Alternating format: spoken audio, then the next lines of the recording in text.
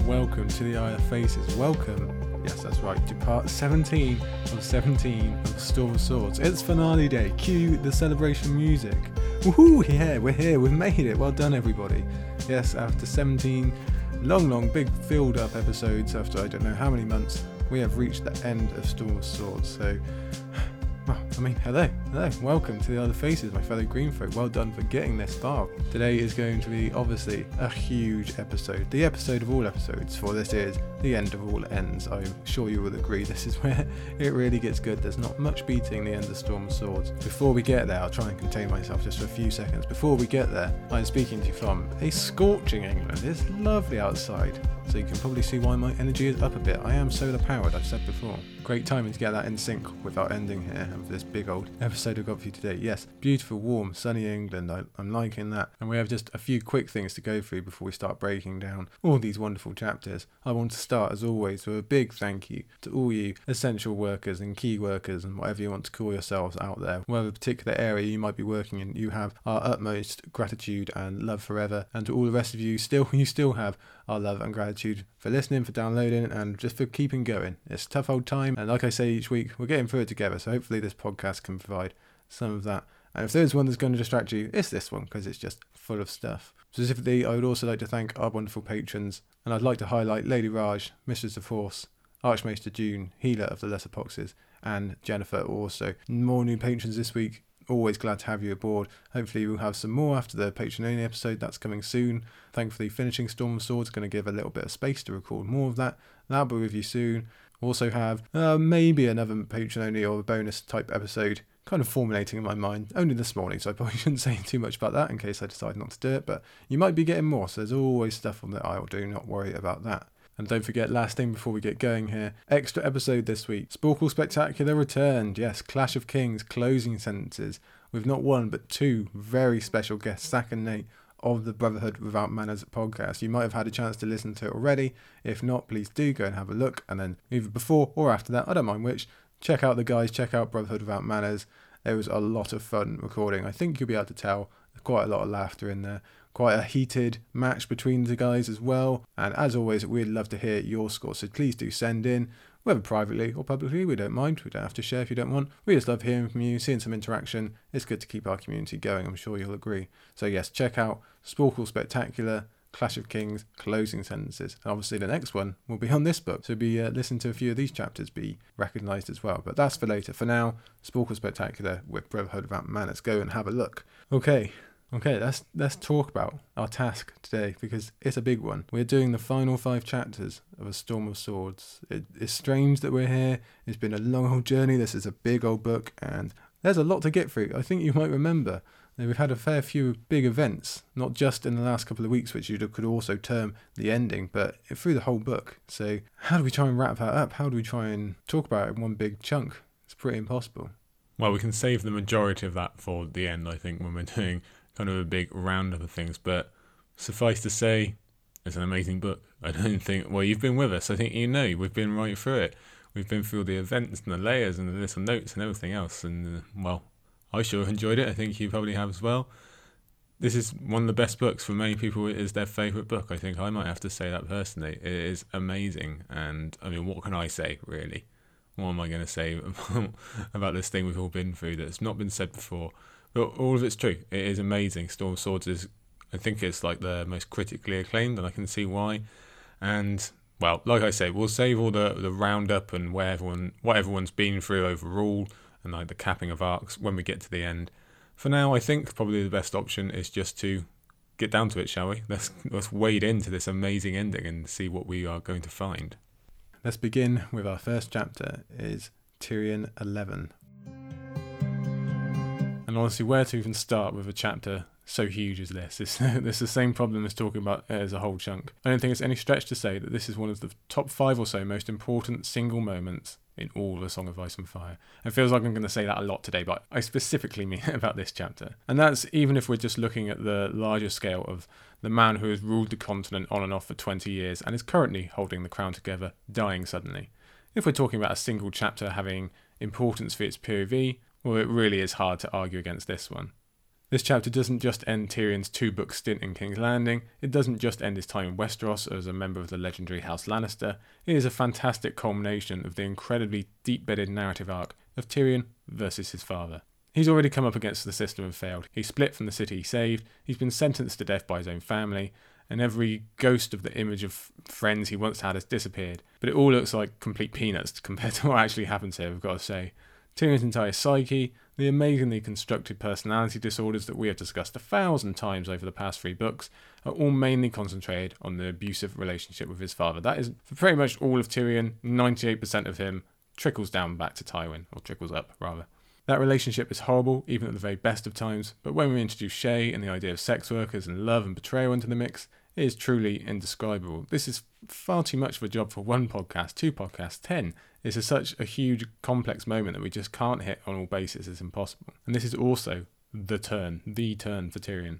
Throughout the reread, we've spoken about the foreshadowing and the build-up for what we've often termed Dance Tyrion, and this is his grand entrance. We can and have traced the elements of that person right back to his hatred of the Vale back in Game of Thrones and all those darker thoughts he had then. We've been able to stretch it out, but this is the moment.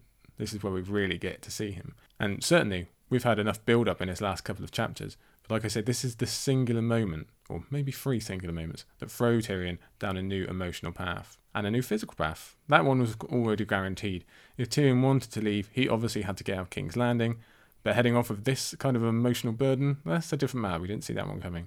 And that future, that's a whole different discussion. We'll save that for later. It's the birthplace of Tyrion's eastern journey, one that sends him through the 3 cities, across the Slaver's Bay, with already having met one Targaryen, and most of us expecting him to meet another by series end. And Tyrion is often considered one of the big 3 of the series.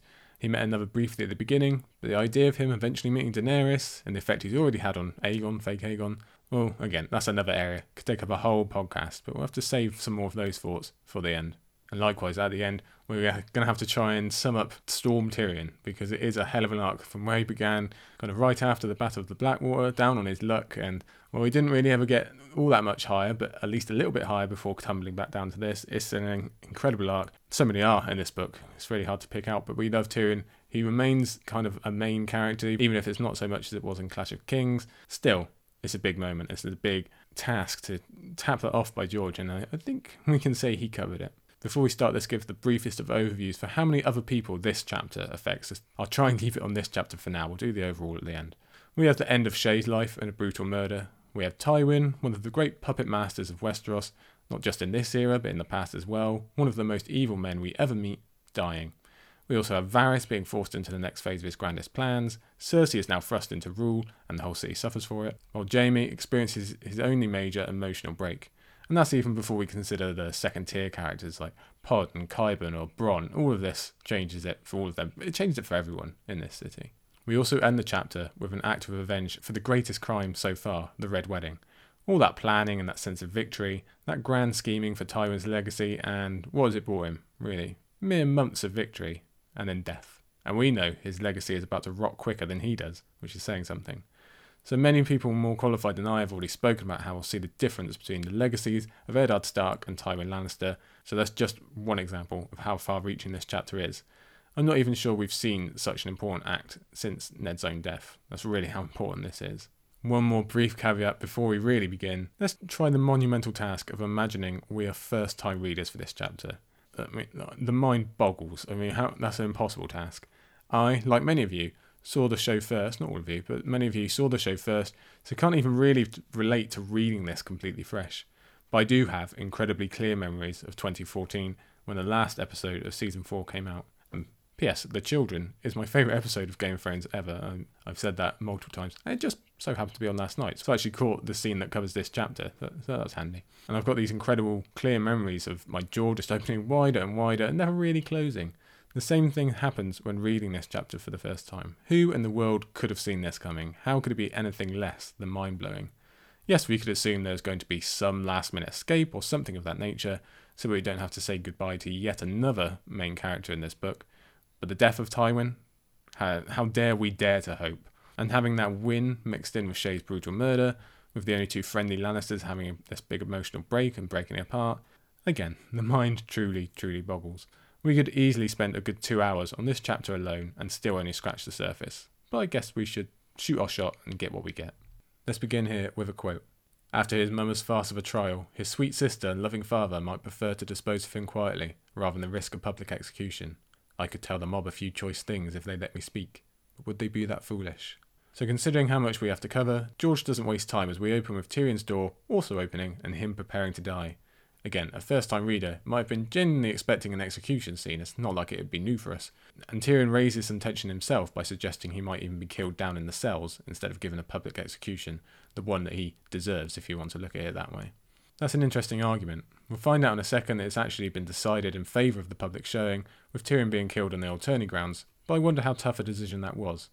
On the one hand, Tywin probably would have preferred a cell death rather than the massive cheer at the death of a Lannister. Then again, he knows the need for the justice to be public, considering this is the murder of a king we're talking about. You can't just say, oh yeah, we've dealt with that, don't worry about that. You need that to be addressed. So I say he'd ideally choose a smaller execution, somewhere in the Red Keep, so that the assembled court could at least witness it. And he's in total denial about any secrets Tyrion might have to share, so that wouldn't be so much of a problem for him. Cersei is much more interesting. She knows Tyrion would have plenty to say about her and Jaime, her and several others, maybe about Robert, and definitely about Joffrey. But I don't see her being able to resist the humiliation of Tyrion being dragged before the masses and then executed. She probably wants to see him beg for his life. Maybe she just insists his tongue is torn out first, maybe that covers all bases. Even for Tyrion, it's an interesting question. Does he want his end to come privately, in front of 5 or 6, so that he can't be mocked any further? Or does he want what is due to him as a Lannister and a former hand? Twisted as it is, I think his ego probably chooses the latter. I can still bite and kick. I'll die with a taste of blood in my mouth. That's something. This is very key for the rest of this chapter. If Tyrion is resigned to his fate, he's going to go down swinging. He's still got that much pride. He's still that much of a lion. And what happens if you back a lion into a corner? He's got nothing left, so why not? Everything has been taken from him in an incredibly painful fashion. He had a glimpse of hope in Oberyn. That's been snuffed out. He could have at least believed Shae would mourn him and go on to be happy. That was torn away as well. Sansa is gone and he still doesn't even know Jaime's there. There are no more positives to consider, so maybe leaving a few claw marks on his way down is the only way to even slightly balance out the fact that he's about to die. We've had a lot of reunions and important meetings in the ending of this book, and we get another huge one here. Huge. Probably the most important Tyrion could have, short of meeting Tysha again. When Jaime enters and the two have to compare their physical changes, it really shows how long they've been apart. We've not seen them together since that Lannister lunch in Winterfell, when it was all golden curls and healthy bodies. It is so strange to think that this is the only other time we get to see them together, especially considering how often they both think of each other. And for all we know, it might be the last we ever see of this pair, and this might be it. Might be all we get. The comparison of lost noses and lost hands is also a very effective way to sum up what this war has already cost them. Yet we know there are more emotional wounds to follow, especially for Tyrion. It's weird for us to see 3 books summed up in this manner, but you have to enjoy Tyrion laughing at the whole thing. Tywin's legacy is on thin legs already, and it relates so strongly to both of these men having those previous thoughts that essentially boil down to, and they say we won the war. That is such a large part of George's wider message about the nature of war and the lack of winners. If we look at Family Lannister, Tywin's really the only one who's not had to suffer. We know the emotional and physical pain of Jaime, Cersei and Tyrion, we know that well. But Joffrey's died, Mycella's been shipped off, Lancel is at death's door, Kevin has already lost one son, so it makes the end of this chapter even more strongly felt. Tywin has to pay his due eventually. But that's all intro. The chapter really starts with this next quote. "You won't need last words. I'm rescuing you." Jaime's voice was strangely solemn. Woohoo! Okay, Jaime is stepping up to the plate. First-time readers might have hoped for such an occurrence, especially since George has been holding off on bringing these two characters together. But actually seeing it on the page is a heartfelt moment that blows Oberyn's "I'll be your champion" moment out of the water. This is way better. Tyrion being Tyrion, he reacts with some dry humour, while most of us are A, relieved that Jaime isn't there to kill him, and B, thrilled that Tyrion is going to live, and that Jaime is using his newfound agency for such a worthy cause. Tyrion only has time for the one joke before he's right down to business and getting the hell out of there. The note of Jaime's voice as solemn is interesting as well. I think there's 2 parts to it. Firstly, even though he is saving his brother's life, he knows this is going to make his relationship with both Cersei and Tywin probably irreparable. I even wonder if he had intended to confess what he'd done before there was the added complication of Tywin's murder. It would have made for an interesting bullet point in that white book he was looking at in his last chapter. But the second part is a lot more simple. It's a goodbye to Tyrion. They've been apart for so long, now they get these few sparse moments together before saying goodbye, probably for the final time. Jaime's already thinking he's lost the rest of his family, and this is another aspect of that. This is an extra knife wound. Plus, we have that extra weight of guilt from this debt that we're going to be discussing in a moment. And by the by, while I think we've had more than enough evidence of Jaime being changed in his return to King's Landing, him putting the guards to sleep instead of killing them, is also a nice note on that. We know that old Jaime might have done things just a bit differently. As Jaime outlines the plan for escape, we get an honestly heartfelt paragraph of brotherly love. Laughter, hugging, a kiss goodbye. It might be the most emotional and vulnerable moment we see out of either one of them. If only they'd been able to leave it there, it would have made a huge difference for both of them going forward. But that might have to be our largest alas alarm of this part of the whole book, because Jaime is trying to be an honest man. He has read in that ledger, like we said last week, and as much as he protests here, I think it's plain the guilt is on him, and he knows this might be his final chance to confess. It comes out pretty easy when Tyrion presses after all, and this chapter takes on an entirely new angle. Tysha, Jaime said softly. Tysha? Tyrion's stomach tightened. What of her? Whoa, again. The second whoa moan already. Now Tysha's being brought up of all people. This is not the time, guys. You need to get out of here. This whole chapter is multiple balls coming out of left field, but this one might have been guessed at the least. We've had to think about Tysha a little bit lately in terms of comparing to Shae and the aspects of betrayal and emotional pain, but we had no idea she'd be brought up so pointedly. But before we are too long to be surprised, we get one of the larger open palm slaps of the entire series, with Jaime's quote here. I never brought her for you. That was a lie that father commanded me to tell. Tysha was... she was what she seemed to be, a crofter's daughter, chance met on the road. Tyrion reacts with silence. It's tough for us not to do the same, and it fits because we as readers likely do pause for a moment as the true repercussions of this revelation occur to us second by agonising second. It's like a multi-layered reveal. If you're anything like me, your stomach fills with acid as it all becomes clear. This is a reframing of Tyrion's entire life. The reason, and let's be clear, it was a pretty damn weak reason to begin with, for his life's pain was all a lie. It never happened. And while we're here, let's also mention that this was clear abuse of Jaime by Tywin, making him tell those lies, and his persuasion of why it's a good idea. It's sickening, especially when Tyrion mentions she was the same age as Sansa. Yeah, that really frames it in shadow, doesn't it? Oh dear. This is just as big of a revelation for readers as it is for Tyrion, and I think gobsmacking is the only appropriate word, and even that one doesn't do it justice. Again, we have to be clear. Does the fact that Tysha wasn't a sex worker make her rape in the barracks worse? No. It was already horrific. The very definition of horrific. That's not the earth-shattering part here. The earth-shattering part is that Tyrion has spent his entire life believing himself fundamentally unlovable. That he can't find a genuine relationship, that he is unworthy. That's what he was taught when he was however old he was. That has made him who he is. The drinking, the humour as a defence mechanism, the brothels, that armour he told Jon Snow about, the need for acceptance and love, all of that stems from Tysha. All of everything Tyrion is as a person, all stems back to something that it turns out was false. I mean, how often have we discussed this as a feature of Tyrion? How often have we explored this weakness and where it's got him? Nearly every bloody Tyrion chapter, all 35 of them. This is exactly how he's wound up where he is. And none of it needed to be. How can we even begin to describe the emotional wound that opens up? It's outside the box, it's outside the universe. Discovering that everything that went wrong in your life didn't need to. Tyrion had the genuine love of a woman, he just never knew it.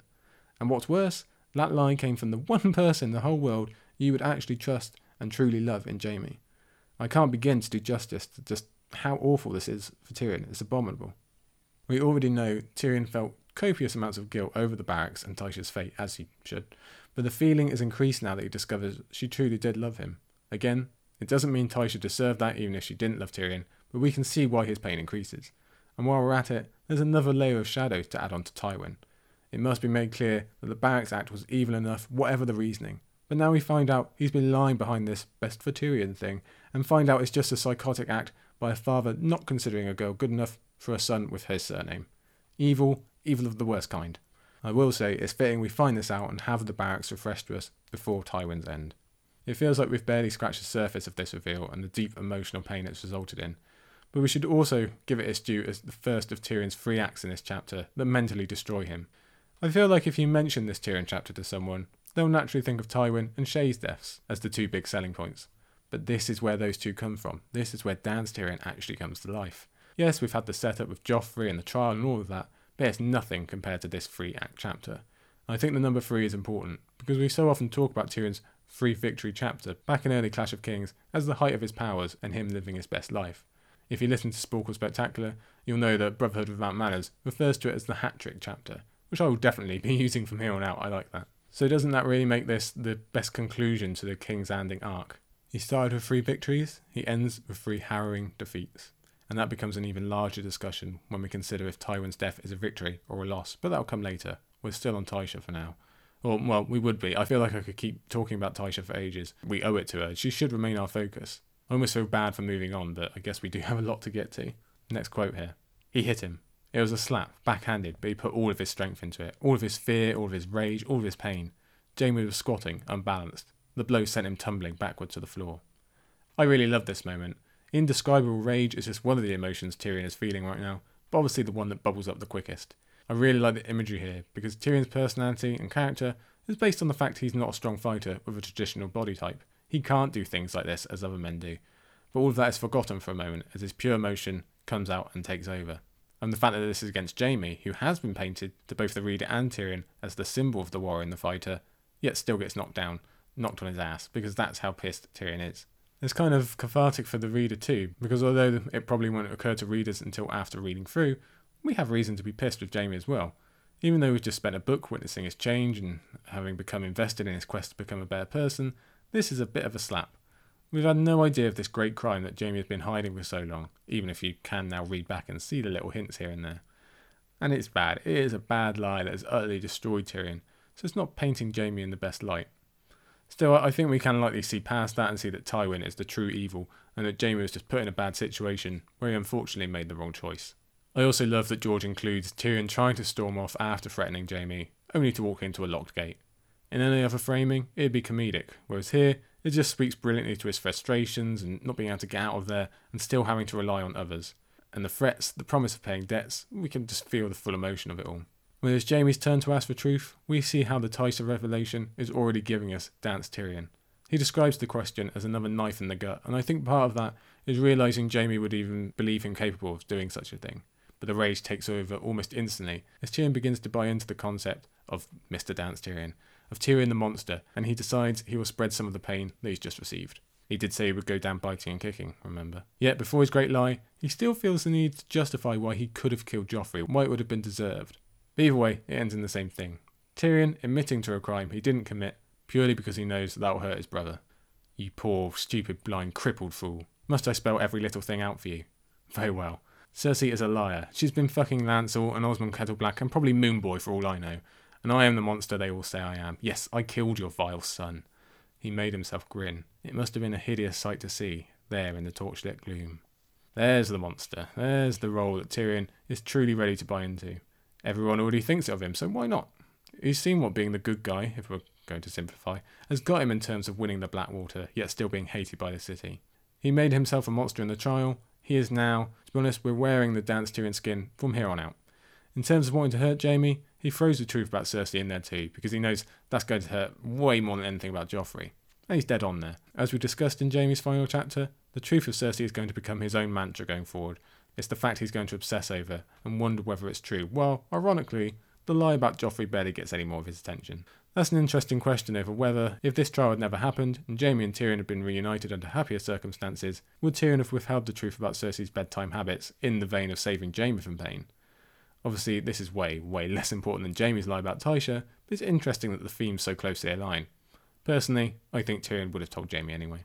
As quickly as they are reunited, Jaime and Tyrion split again, forever in terms of the story we have so far. Now we finally get a true goodbye to Jaime, even though we'll be picking him up again soon, and in only a matter of hours in world time. We've just added on so much of the emotional weight he'll carry through Feast in this here chapter. And if we thought we had the foundation of his rough relationship with Cersei in the last chapter, we just got a whole bunch more. And now we know that his first attempt at being a better person and doing the right thing ended semi-disastrously, with him breaking the best relationship he's ever had with another human and being complicit in his father's murder. It comes very close to dragging him from the noble road entirely, although I would say he manages to stay on path just about during Feast. But we'll have plenty of time to discuss him later. We still have a very hurt Tyrion to talk about, and that note of his love for his brother being so strong that even after all this, he still wants to call out to Jaime and reunite. That's just a bit heartbreaking. But he lets him go, and we have to move on to the next part of the chapter. And it's about Varys. Varys is probably the last person that Tyrion wants to see right now. He's another symbol of someone who presented themselves as a friend, and then turned around and betrayed him. At least that's how Tyrion sees it. To be fair to Varys, he was always the kind of upfront about this stuff. He even admits he's only here because of Jaime's persuasion.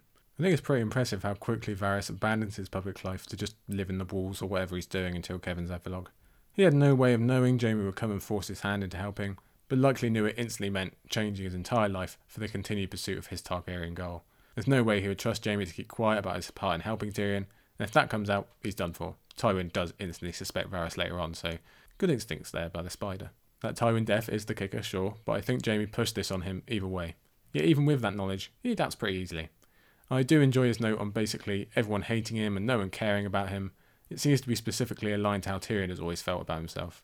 Plus, I like his not-so-vague threat that Tyrion will perish without his guidance to getting out of these tunnels. Now we really discover Varys' secret power before we also say goodbye to him. An insane knowledge of the Red Keep's own secret. These incredible passages and hidden rooms and listening spots and all of this stuff. It's incredible he's learned it all, first off, but to remember it all as well. This is a big old castle. And now, so many things fall into place as we think back through the series at all the times we wondered, how could Varys have known that? It's pretty incredible and is one of my favourite acts of the series. Varys truly is a spider, or in some ways, he's the Batman of the Red Keep. Tyrion, thinking on good places to kill someone, also has me wondering how many bodies are in these passages.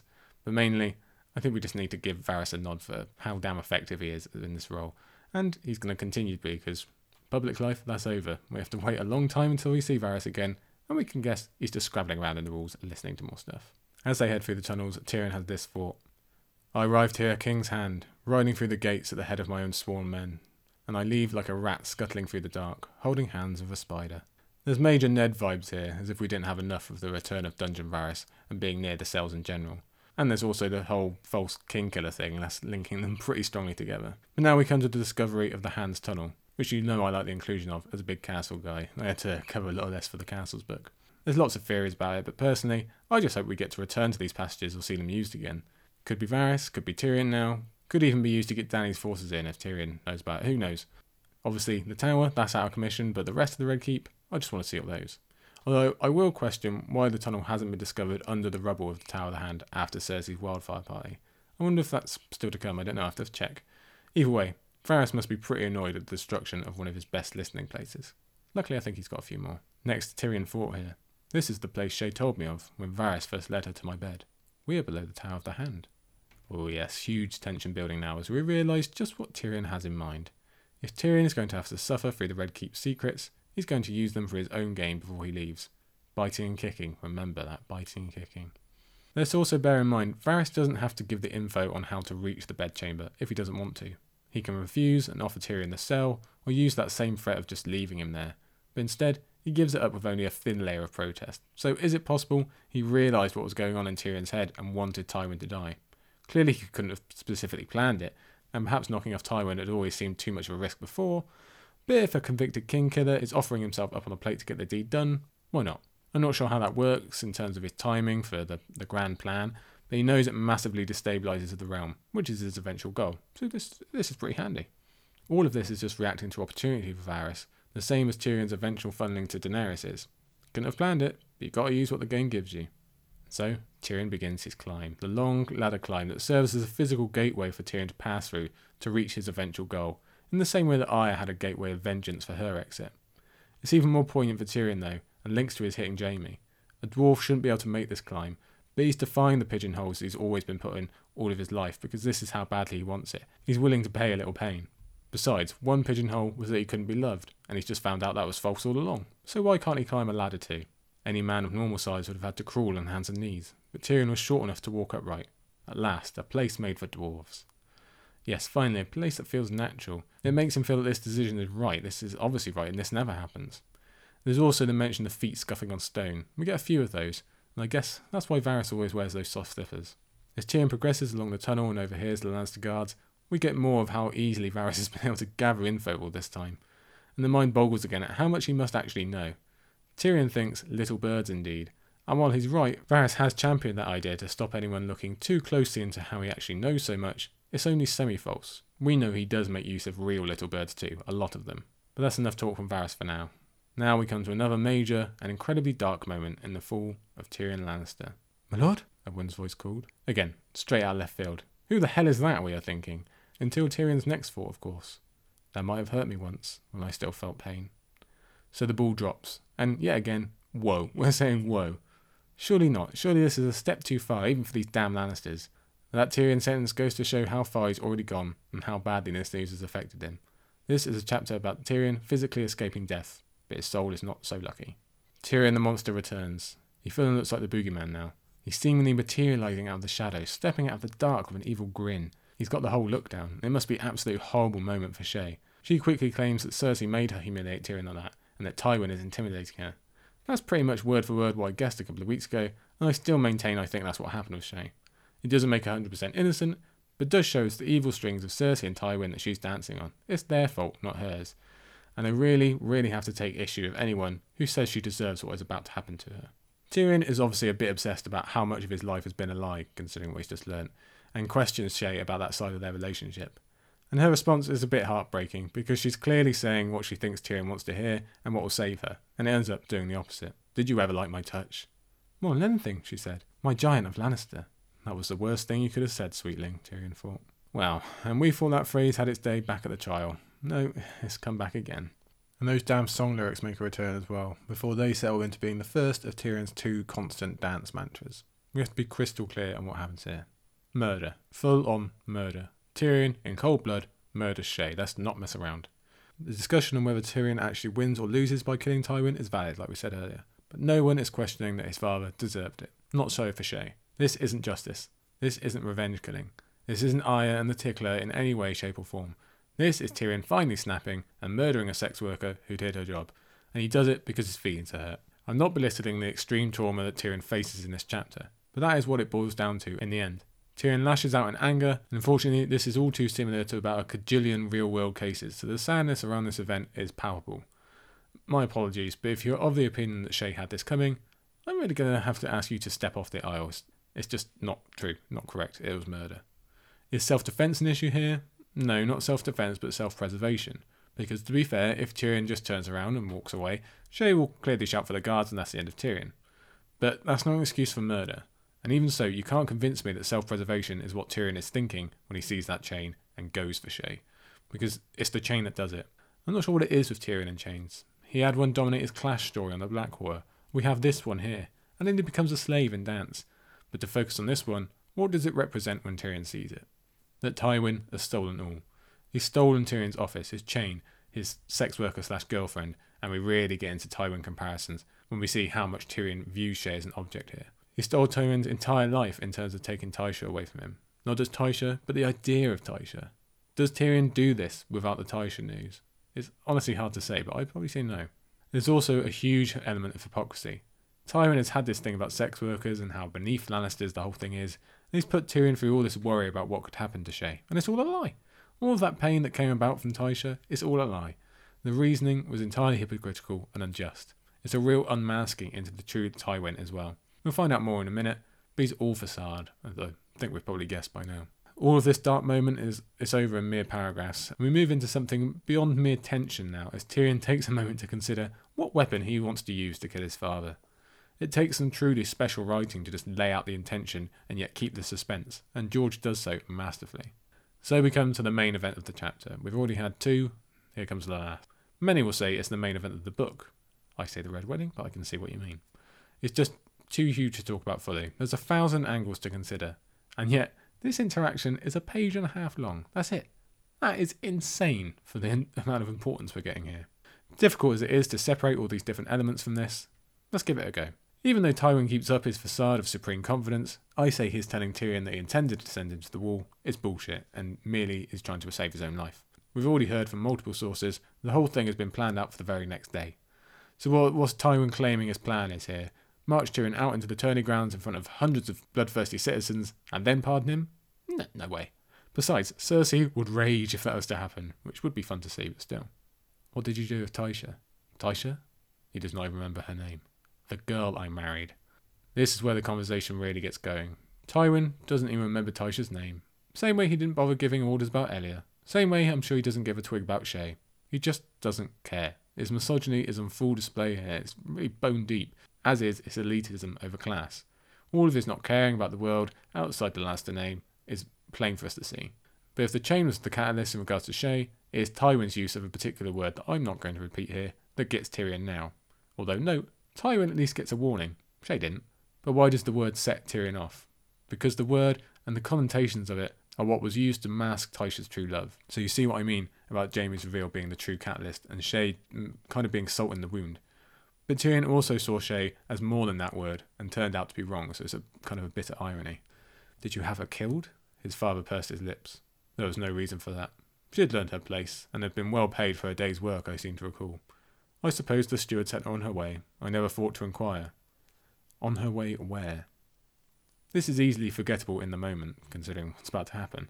Firstly, I feel dirty just having said that line about being paid for her day's work, so I want to forget that quickly. But Tyrion desires to find out what's happened to Tysha. Was she killed? Has she been sent somewhere? It's his only grip left on life, the one hint of positivity, and we're going to see that carry over into Dance.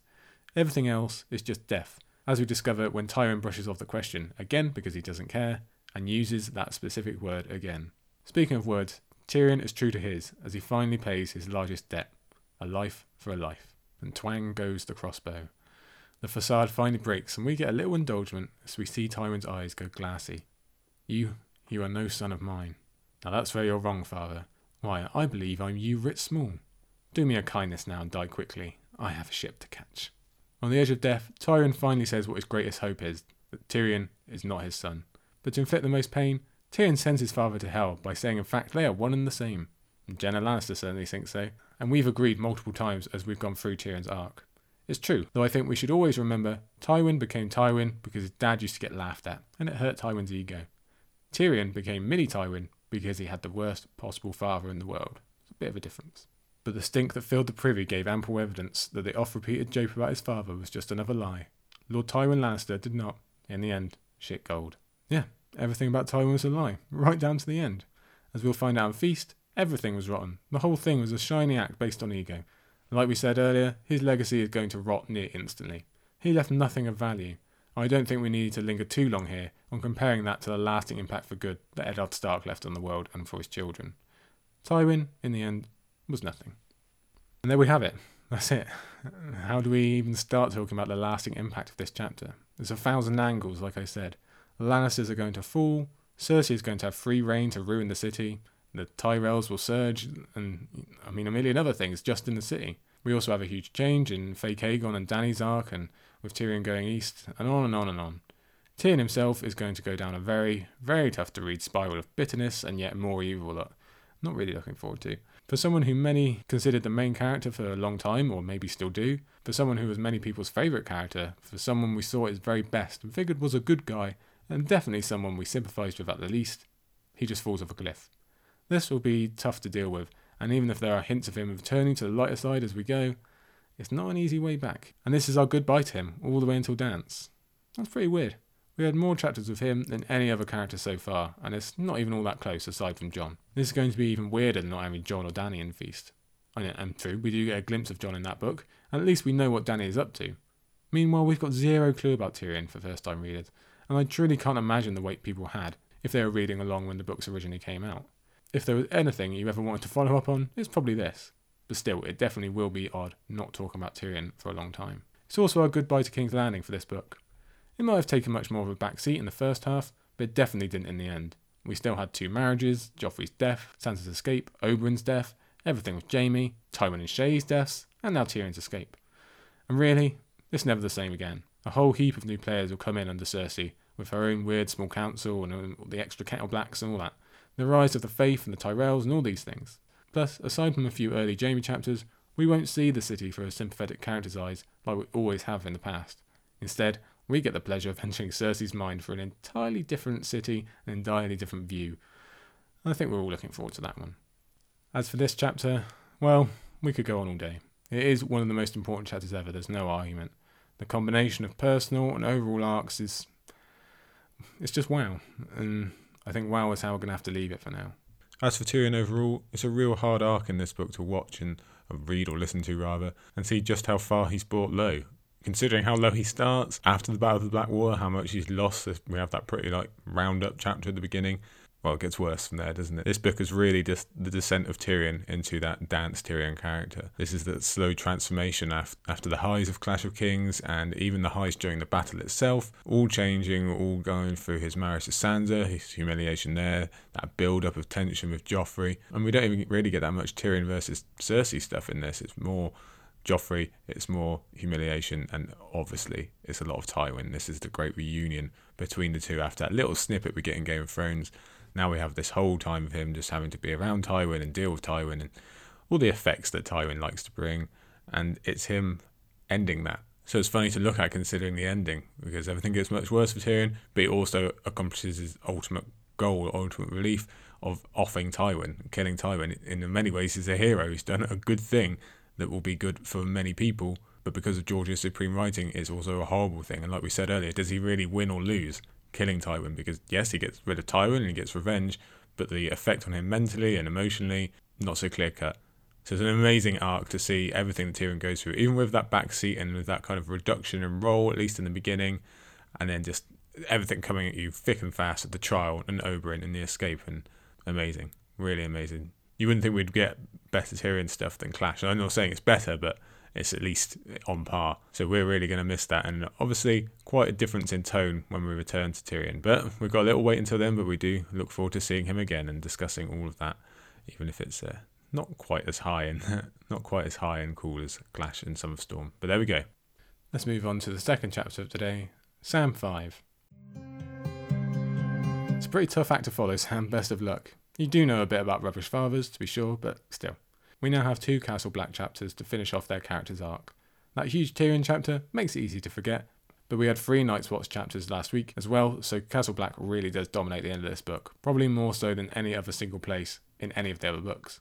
We had most of the tying up of Sam's individual arc in his 4th chapter last week, and this one is used more to give hints about what is to come with this new relationship between Stannis and the Night's Watch, especially about Stannis' logistics for the true war, which I find incredibly interesting, and about the possibility of it all being false. But mainly, it is Sam acting on those impulses he had last week, and setting up Jon's next and final chapter in a moment.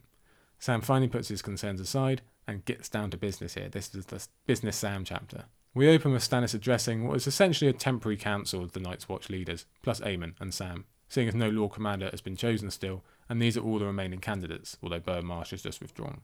Before we even get into that side of things, Sam feels like Melisandre is focusing on him. Here's the first quote of the chapter. "I have no place here," Sam thought when her red eyes fell upon him.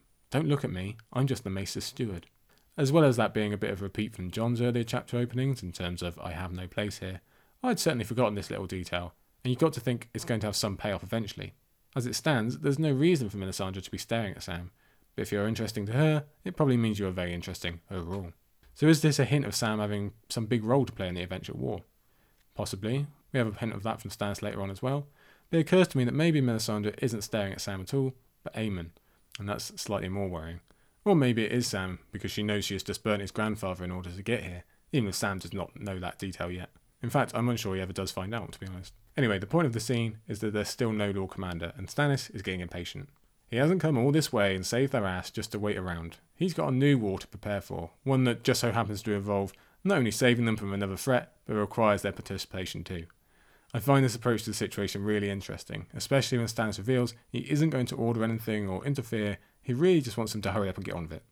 He wants to involve them, that's the key part. This is to be an alliance.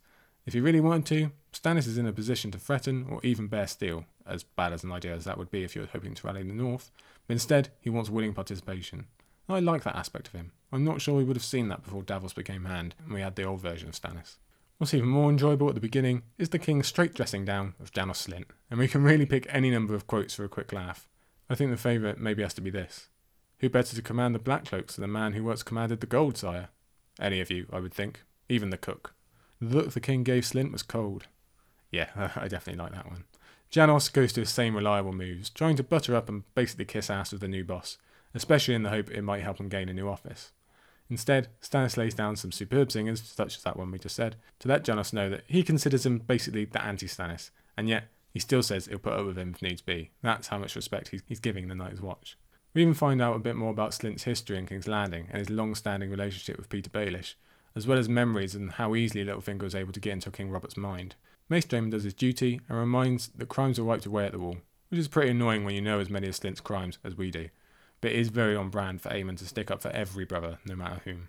Once Stannis convinces the assembled officers, and know that all except Slynt are actually concerned with the integrity of the Night's Watch, or not going beyond their oaths to help the king, that he is not trying to use them for personal gain. He lays down exactly what it is he does want, and it is a bit of a doozy.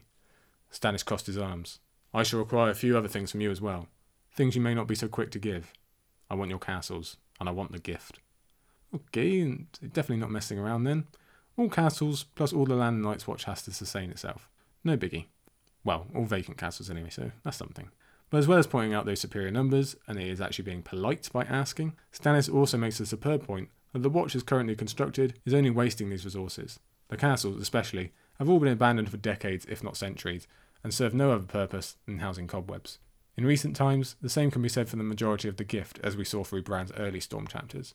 Because the Night's Watch has weakened and lost the ability to protect the people who live there, they've really lost the right to argue they deserve it. Stannis can put the place to a positive use again, the very best positive use. I really like the idea of him actually filling the castle garrisons again. I very much doubt whether we ever get to see it, but the idea of seeing the wall in all its intended glory is pretty cool. Unsurprisingly, the brothers argue. Well, Bowen, Denys and Cotter do. A rare thing they all agree on, but you can see it's because all of them do genuinely care for the Night's Watch in their respective ways. And Jon Slint remains quiet specifically because he doesn't care, and is probably still hoping maybe he'll be allowed to have one of these garrisons and get out of his oaths. That's all well and good and makes good sense, although the issue of the gift kind of gets skirted around. The Watch really can't argue with these castles all being garrisoned unless they do want to seem incredibly petty. But then Melisandre comes in again, as she did in the conversation with Jon, talking about the extra caveat of night fires being kept outside each castle gate. Clearly, the officers are not much on board with this idea either, but find the whole subject a bit too sensitive and weird to actually protest. I take it that Melisandre wants these fires burning literally on the outside, as in on the other side of the wall. And again, that would look pretty cool to see all those fires along the wall, as well as maybe a good communication device. And they might even be a good defensive strategy. But while most officers feel too awkward to say anything, Maester Aemon steps up yet again. It is the war for the dawn you speak of, my lady, but where is the prince that was promised? It's easy to forget for rereaders, given everything we find out in A Feast for Crows, but this is a pretty major moment to find out that Aemon knows of such things. So far, this phrase, the prince that was promised, has only been mentioned in terms of Dany's dream in the House of the Undying, and in terms of Melisandre. So for Aemon to know, hints at those major connections with Rhaegar, and that Aemon is in on the whole prophecy gig. That's pretty huge. What else might you know? Can he expand on what the hell Rhaegar was up to? Could he meet Dany and clear things up for her? Sad for rereaders, very, very exciting for first-timers. Melisandre is probably glad this is getting brought up, as it gives a great opening to point out exactly who Stannis is, that this is a war of religion as well as practicality, and it's the opening to a major thread of the chapter, with Melisandre championing, Aemon questioning. The other officers are probably pretty glad they get dismissed, this is way out of their comfort zone, but note that Stannis looks just as uncomfortable with all the preaching. Still, he stands by it with his closing statement. You called and I came, my lords. Now you must live with me or die with me. You'd best get used to that. That's a great Stannis line, I like that. The others are dismissed, save for Aemon and Sam, and you could be forgiven for getting Sam was even present. It's a rarity for George's writing that whole scene goes by with essentially no interaction or inner monologue from our POV. But anyway, Sam was really just an observer for all this, much like Ed and Hobb were, but now he's finding out he was specifically asked for. In the moment, that's terrifying for Sam, but I think later will go towards his confidence that he's important enough to matter, and thus important enough to make an effect. I'd like to think that another percentage of his self-confidence is due to seeing Aemon dust off his old courtly courtesies. Kings are no big deal to Aemon Targaryen, after all. And Sam obviously has a much larger percentage of his overall self owed to Aemon, but you get my point. Stannis mentions that he kind of respects Randyll Tarly, and that makes sense. Unfortunately, Randyll Tarly is the kind of guy that Stannis would respect. But it does make you wonder what Stannis would have been like with a son himself. That might be a bit problematic. Another Aemon quote here. He has taken the Black Sire, Maester Aemon pointed out. I am well aware of that, the king said. I am aware of more than you know, Aemon Targaryen. Aha! So Stannis does know. That was a question I asked last week, and I'd obviously forgotten this particular reveal. For the moment, it's glossed over, but we still don't know if Stannis is aware or even cares about their specific relationship between him and Aemon. He doesn't seem too bothered right now, but it speaks to what we said earlier about Melisandre maybe looking at Aemon. If she's aware he's a Targaryen, she's aware he has King's blood, Night's Watch vow or no Night's Watch vow. Perhaps she's already been bothering Stannis about the possibility of burning the old maester. I definitely wouldn't put it past her. Like I say, Stannis glosses over Aemon and actually gets talking with Sam about his slaying an other. And as usual, Sam tries to deflect as much as possible, but I think this will subconsciously give him a bit of confidence for later as well. It's nice for us readers just to see Sam getting some true recognition. After all, he is the most important resource in terms of information about the others in the entire world right now. He knows more than anyone. Well, anyone we know about. Maybe Mance, but at least we know about Sam. He alone has faced one down, and not only lived, but killed it. And he has superior knowledge about the Whites as well, and about the dragon glass, even about the possible link to Craster and the sacrifice, even if that never gets brought up. I'm actually a bit surprised Stannis doesn't expressly order Jon to keep Sam up at the wall for these later uses he talks about, and as a reference point, will that end up being a point of contention between King and Lord Commander, perhaps? While we're still talking about Dragonglass and Obsidian, we find out Dragonstone is going to be a major resource in the War for the Dawn. It is literally going to be the forge from which you need to get all your weapons, and I'm really enjoying those logistics again. This is something I had to think about a lot when I was writing the Castles books, so it's always good to revisit that kind of thing. It also gets slipped in that Rolland Storm has been left as Castellan, so that's cool, but as far as I remember, we don't yet know if any Dragonstone Obsidian shipments have made it north by the end of Dance, or they're coming. Loras's coming attack/non-attack, we still don't know, will play hugely into this. If the castle has fallen, they obviously won't be sending anything to Stannis. But did they get a shipment off before the attack? Did Loras actually take the castle anyway? And like I say, this is something I had to muse on a lot for the Castles book, and while I'm personally convinced Dragonstone has an even larger role to play in the eventual endgame, even if it was this alone, that makes it vital to humanity's survival. And I just worry about that supply chain. It's a long way from Dragonstone to the Wall, on a narrow sea racked with storms and pirates, so it wouldn't be typical for a massive cache of Dragonglass to sail north only to be captured and impounded, or even worse, captured and tossed over the side or sunk. I could definitely foresee that happening just as an extra groan moment when the others are coming ever closer. Demons made of snow and ice and cold, says Stannis Baratheon. The ancient enemy, the only enemy that matters. And I just get a little bit goosebumpy whenever I see Stannis being real invested in all this stuff that most people would call fairy tales. It gets through to me a lot more than whenever Melisandre goes on about it. Another quote from him. The Night Fort is the largest and oldest of the castles on the wall, the king said. That is where I intend to make my seat whilst I fight this war. You will show me this gate. Ah, the Night Fort. I told you we would be discussing it again before long, so I encourage you to check back to that final Bran chapter in part 12 of Scraps and Scrolls, The Store of Swords, for a much deeper discussion on this castle and its future, and more importantly, the references I made to Joe Magician's YouTube video with San Rexian and Bookshelf Stud, where they cover a heap of Night Fort stuff, including what Stannis is talking about here. For now, Stannis confirms he wants it as his seat, and seeing as he's just come from Dragonstone, he would probably enjoy the general aura and decor that we had described so brilliantly to us in Bran's final chapter. It sets up a lot of those possible storylines that we referenced from Joe Magician's stream, in terms of Selyse heading there, Bowen Marsh maybe hunkering down after betraying Jon. There's a whole bunch of ideas, go back and listen to that episode. Obviously Stannis himself isn't going to be there for a long time, but there are a good many theories about how he will save the North from the Boltons, only to be essentially thanked but shown the door by the Stark loyalists, especially if Rickon turns up. I could definitely foresee an annoyed and shunned Stannis returning to the Wall and brooding at the Night Fort.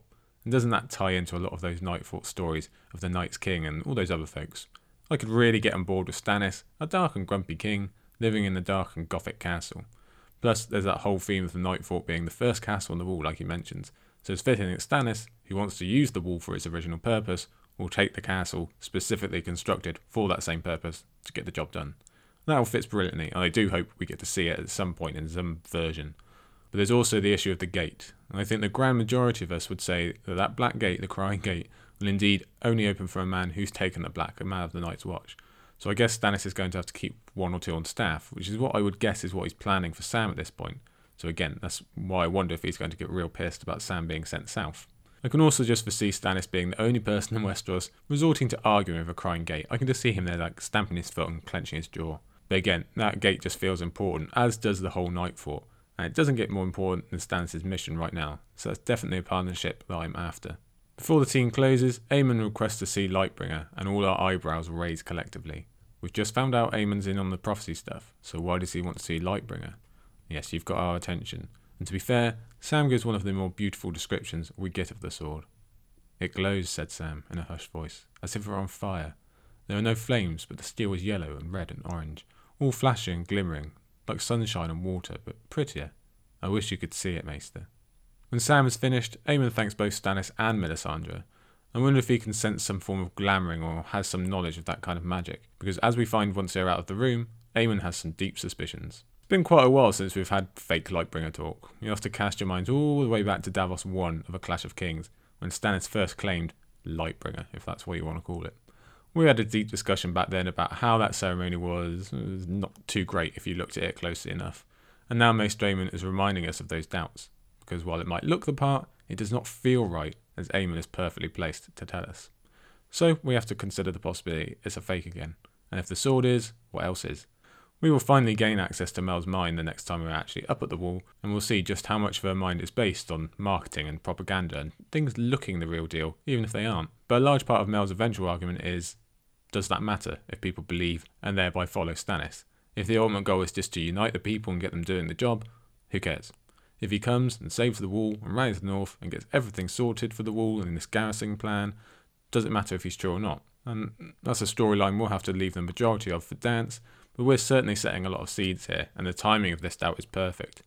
We're hearing about Stannis coming and saving the wall, and basically sorting humanity out before saving them. I think you can tell I'm certainly invested in that plan. I want to see more of it, etc., etc. So to halt that wave of these hints about him not being the real deal, and what that might eventually mean, that's just standard classic writing by George, isn't it? I still really strongly support Stannis for these real steps he's trying to make. It's still more than anyone else is doing. And Stannis, to a certain degree, doesn't care if he's Azor Ahai or not. He just sees a job that he's doing and is doing it. I really hope he doesn't eventually fall or get torn down due to not being the right guy or anything like that. But I do worry we will be seeing something of that nature eventually. After that long opening scene, we get to the real point of this chapter, a proactive Sam.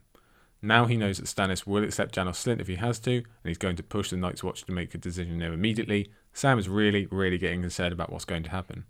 He tries a last-ditch effort to basically get one of the adults to sort it out when he asks Aemon to intervene. But Aemon is forever dedicated to the oaths of the Citadel, and so responds like this.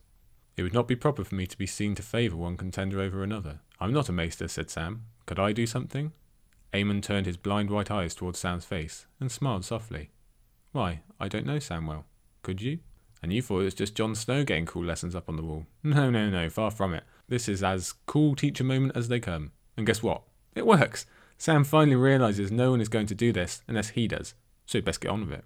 It's a brilliant parallel to what Stannis has realised about the War for the Dawn. And I love the passage of Sam finally taking stock of all that he has achieved and what that means for his ability, his confidence, and his self-worth. I am a man of the Night's Watch, he reminded himself as he hurried across the yard. I can do this. There had been a time when he had quaked and squeaked if Lord Mormont so much as looked at him, but that was the old Sam, before the fist of the First Men and Craster's Keep, before the Whites and Cold Hands and the other on his dead horse. He was braver now. Gilly made me braver, he'd told Jon. And it was true. It had to be true. Gilly has a huge part of it, let's give her credit. But I really like this all coming internally from Sam, and him really resolving that he can do this. It's a huge moment for his growth, and for us who have seen him go through all of this, and just in really just one book's worth of arc. It's incredible. And now we get to see exactly what it is he intends to do, and just how he is going to step up in the critical moment. Like our last chapter, the key points come in a free. Also, like Tyrion's last, it happens so much quicker than you remember it, but Sam's interactions with Cotter Pike and Denys Lannister are superb and such fun to look back on. It's a perfect comparison of two different classes that are the same in so many ways. It's a perfect example of how the party line might be that past lives are forgotten once on the wall, but that they are very clearly not, and old grudges and prejudice still survive for decades, and it's also superb for showing us two men who, for all their differences and faults, truly have the health of the Night's Watch as their primary concern. So let's start breaking it down. This is our first decent look at either of these men, and while Cotter Pike will turn out to be the more important Dance, they're both still relevant. And George basically sets up two direct caricatures of the two sides of the class debate. Cotter is found playing games and drinking with his buddies in the hall. Denys is relaxed and Lance with a glass of wine and a steward to show his guests in. Cotter starts with a blunt joke. Denys is all courtesies and politeness. Cotter is scraggly and pox-scarred. Denys is noble-looking and has fancy clothes but is also showing his age. If you were asked to build a standard lowborn character and a standard highborn character, you'd come up with something pretty close to these two. And that's just in their introductions. The easy comparisons extend into their abilities and weaknesses. Cotter Pike is a fighter who can stand up for himself in the watch, but he can't read or write and is not one for negotiation. Denys Lannister is a politician who knows how to deal with those in power and truly consider a situation, but he is too old for fighting and no longer commands respect by physical deeds. Cotter Pike relies too much on his maester. Denys very clearly leaned heavily on the deeds of Qhorin Halfhand. And this is where we see the benefits of the Night's Watch democracy and why they are light years ahead of everyone else, despite being the oldest. For everyone else, if an heir turns up who's only good at fighting and not thinking, you just have to grin and bear it when they come to inherit. The same is true if you have one who's all books and smooth words but can't swing a sword. But the Night's Watch can choose. They can either make their peace with whatever strength/weakness combination they want, they can decide what is the greater need in that moment, or they can even find someone who might satisfy both camps, which is exactly what Sam ends up suggesting. Hold on to that thought though, we'll be returning to it in a minute. I find these scenes of two different conversations incredibly funny. The way both of these men are dead on about each other is brilliant. Because they're both right. Cotter Pike claims Denny's is more interested in telling stories about long-forgotten tourneys than anything else, and that's exactly what Denny's tries to bring up with Sam. And Denny's is right about Cotter being too obtuse and being more concerned with getting a one-up on Stannis than the larger picture. Although I will say, Denny's comes off much worse in terms of his stereotyping. But what I love the most is how they are the exact same person, born in different circumstances. Both of them assume Aemon has sent Sam because they both believe themselves to be ahead in the race. Both of them know the other choices would be a disaster for the Watch, especially Danos Slint, and critically, both of them don't actually want the job. They both just generally think they are the best to fill it. So there's a lot of Stannis vibes there as well. Both of them want what is best for the Watch, not personal glory. But they are both stubborn and have let their prejudice overrun them, which is exactly what Sam moves to expose. Because, as luck would have it, Sam is someone stashed away who is the best of both worlds. We've spoken about Jon being best in the larger context of knowing the Wildlings and the Watchmen and the Northerners, but he also makes up the best of the argument here. He's a skilled fighter who has proven himself both in duels and as a commander in battle. He comes from an ancient line, a line that has always befriended the Watch, and was not only taught by Jeor Mormont, Benjen Stark, Donald Noy, Aemon Targaryen, and Qhorin Horfand, but spent a lot of time dealing with both Mance and Stannis. He is, in all respects, the perfect candidate. But how to get people to realise that's the problem. Well, Sam comes up with a plan pretty much on the fly, and critically realises the one thing that can spur these two into action, using their prejudice and personal grudges against them. Sam realises that while they might say the other candidates aren't qualified, and might repeat that they don't actually want the honour, blah blah blah, the one thing that can get them to budge is that their rival might get it instead. It's a brilliant moment of analysing two different people by Sam, and really does show how deep those old grudges go. It's still Mallister versus Ironborn, it's still upper class versus lower. It's kind of ironic that Maester Aemon, highest born of them all, is actually the best of them for not falling into these traps. Jon said there could be honour in a lie, if it were told for the right reason. Sam said, "If you do not choose a Lord Commander tonight, King Stannis means to name Cotter Pike. He said as much to Maester Aemon this morning, after all of you had left." So the setup from last week's chapter pays off. Sam eases his conscience, both in the way of generally lying to these two men, because it's for the greater good, but also by invoking that Jon himself agreed that, thereby relieving the guilt he's doing this all behind Jon's back. It's not just Jon whose back he's going behind though. What would Stannis make of this? Obviously, Sam doesn't know that Jon has been offered Winterfell, but the king's prized peach is being stolen from underneath him and messing with his plans up. That's going to make for grumpy Stannis. But Sam's worrying about what will happen if he's discovered is also brilliant for seeing his growth and fully realising what he's been through. They would, send me to the wall, rip my entrails out, turn me into a white? Suddenly it all seemed absurd. How could he be so frightened of Cotter Pike and Sir Dennis Mallister when he had seen a raven eat in Small Paul's face? So Sam comes to his double lie. He's also smart enough to agree with both men that they would be the correct choice, and perfectly plays ego and prejudice against each other to completely change the direction of both the Night's Watch and Jon Snow.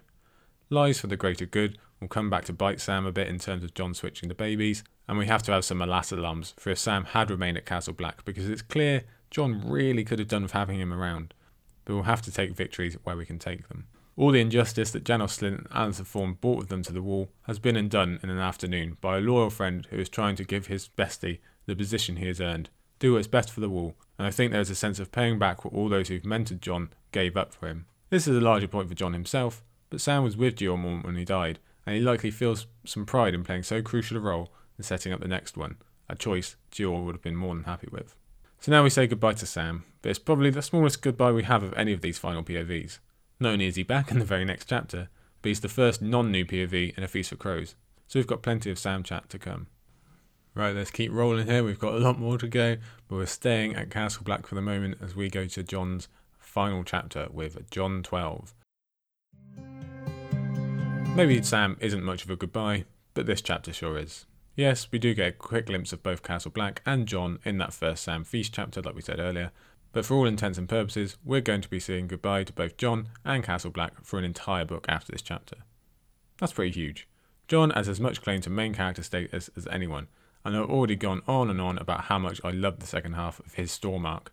It's in contention to be my favourite part of the whole series, and we've definitely had plenty of Castle Black here at the very end to show us how important it is.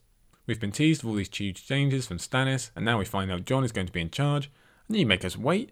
Aren't we supposed to be quite concerned about the coming others? Shouldn't we really be focusing up north? Damn, that George is cruel. Yes, we know it. But we'll talk more about the end at the end. For now, the opening is the same as Jon's last chapter. He's in the yard trying to distract himself from everything that's going on. Before, he was distracting himself from the pain and bitterness over Ygritte and the Thorne Slynt duo. Now he's distracting himself from that, plus the huge weighty decision placed on him by Stannis. And this time, he has a new training buddy, Iron Emmett, who I always confuse with Steelshanks Walton for some reason. Is that just me? Do let me know if you suffer from that as well. It's a first introduction for someone who's going to be pretty important going forward. He'll take over as the new Master at Arms of Castle Black for a little while and become one of Jon's best commodities before being chosen as the new commander of Longbarrow, which might turn out to be a mistake. But for now, we learn Emmett is a hell of a fighter who is putting Jon through his paces, and I love that Jon wants to get better by finding people who can beat him. Turns out, practicing isn't working as a distraction tactic, and Stannis' offer is just looming too large for Jon to avoid a few bumps and bruises. One such bump is hard enough to knock Jon into distant memory of the castle in question, of his childhood growing up with a brother and a best friend in Robb. He revisits some of what was surely his happiest memories, and then settles on the one that soured them all. Every morning they had trained together, since they were big enough to walk, snow and stark, spinning and slashing about the wards of Winterfell. That morning he called it first. "I'm Lord of Winterfell," he cried, as he had 100 times before. Only this time, Robert answered, "You can't be Lord of Winterfell. You're bastard born. My lady mother says you can't ever be Lord of Winterfell." Breaks your heart, doesn't it? Yeah. So firstly, I like that snow and stark line. That shows exactly what's going through Jon's mind in terms of this decision. But back to the memory in question, yeah, it is heartbreaking. Jon is happy. He's playing as any child should, and then suddenly he's told that he isn't the same. He is not equal. And this home that he loves so much and has grown up in just as much as Robb has is not his as much as it is his brother's. It's just sad. The more common comparison we could probably make to our lives today is an adopted child being told they aren't really part of the family. It's entirely disconnecting, it shatters self-worth, and we can really see why Jon ended up with such a complex about being worthy or welcome at Winterfell. I'd like to point out a couple of key notes here. First off, it's amazing that Jon and Robb were still able to keep and grow a loving relationship, friendship, brotherhood, whatever, even after the introduction of this whole new element that neither of them were even aware of when growing up. And don't forget, there's a big chunk of time where it is just those two together at Winterfell before any more kids, and specifically any more boys, start turning up. But more importantly, this was an incredibly bad choice by Catelyn. We all know I'm a big old Catelyn fan, and I surely am, but that doesn't mean I can't appreciate her flaws. Clearly, her entire attitude towards Jon is a huge flaw, but even in this specific context, sharing her views with Robb and influencing him with her views and prejudice, huge no-no. That's manipulation. Robb doesn't need to be told that, especially not at this age. He doesn't need that tint added to his glasses. All it does is hurt Jon, confuse Robb. Completely unfair. I can imagine her reasoning, don't want to get in too close, Robb has to realise he's going to inherit, but that's bullshit. That's a weak argument where she is projecting her own worries and insecurities to her son. Robb doesn't need to know in this specific situation, and if the idea was to prise them apart, well, it clearly didn't work. Clearly, it's all a huge source of pain for Jon, and instead of building up, it just kind of bursts all at once. I'd forgotten that. Jon could taste blood in his mouth from the blow he'd taken. In the end, Haldor and Horse had to pull him away from Iron Emmett, one man on either arm. So we've been noting Jon's animal urges and aggression coming out more and more since Ygritte's death, and this is probably the largest one yet. He doesn't even realise what he's doing. Imagine what he's going to be like after spending a little time inside a wolf's actual body. The emotion and hurt that comes with the memory acts out in physical anger, with Jon noting just how angry he is at that moment. A large part of that is just the stress that's built up all through this book, and particularly at the end with Ygritte. But a lot is due to this huge decision weighing down on him. But also, so much is to do with Catelyn and the deep pain of childhood. It was not Lord Eddard's face he saw floating before him, though. It was Lady Catelyn's, with her deep blue eyes and hard, cold mouth. She looked a bit like Stannis. "Who are you?" that look had always seemed to say. "This is not your place. Why are you here?" While the focus is clearly on the emotion of the moment and more of that unwelcomeness feeling, with George clearly trying to steer the reader into thinking Jon might accept the offer so he can avenge this childhood pain, I can't help but note the imagery. Blue eyes, like a white. Cold mouth. Well, she's no longer a corpse, but who can say if her blood is warm? Symbolically, it's definitely not. And she looks like Stannis. Well, we've already discussed how a fair few believe that Stannis might become a White or another, or the Night's King or something along those lines. And we've just been thinking about the Night Fort. So considering what we're going to discuss at the end of this episode today, yeah, that's a pretty poignant quote there. Jon goes on a mini tour of Castle Black, again trying to escape his choice, but he can't. Winterfell is too powerful. Everything he sees reminds him of his home, and home makes him think of being unwelcome and what everybody would want of him. Would Ned and Robb want him to rebuild what Ramsay burnt? What did the Stone King say? What is the will of the old gods? We should note here, he still hasn't addressed what it is he wants. And my own bursts when hearing Eddard describe it as the heart of Winterfell, because it so is. And that brings more complication. Ned might want Winterfell restored, but to do that, Jon would have to destroy the heart and soul of Winterfell, something Ned clearly wouldn't want. Like in his last chapter, Jon simply can't comprehend doing that.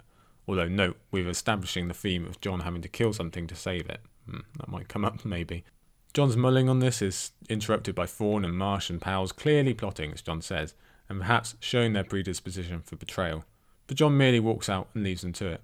It goes to show he's not really aware of what's actually happening at Castle Black. He's too wrapped up in his own stuff.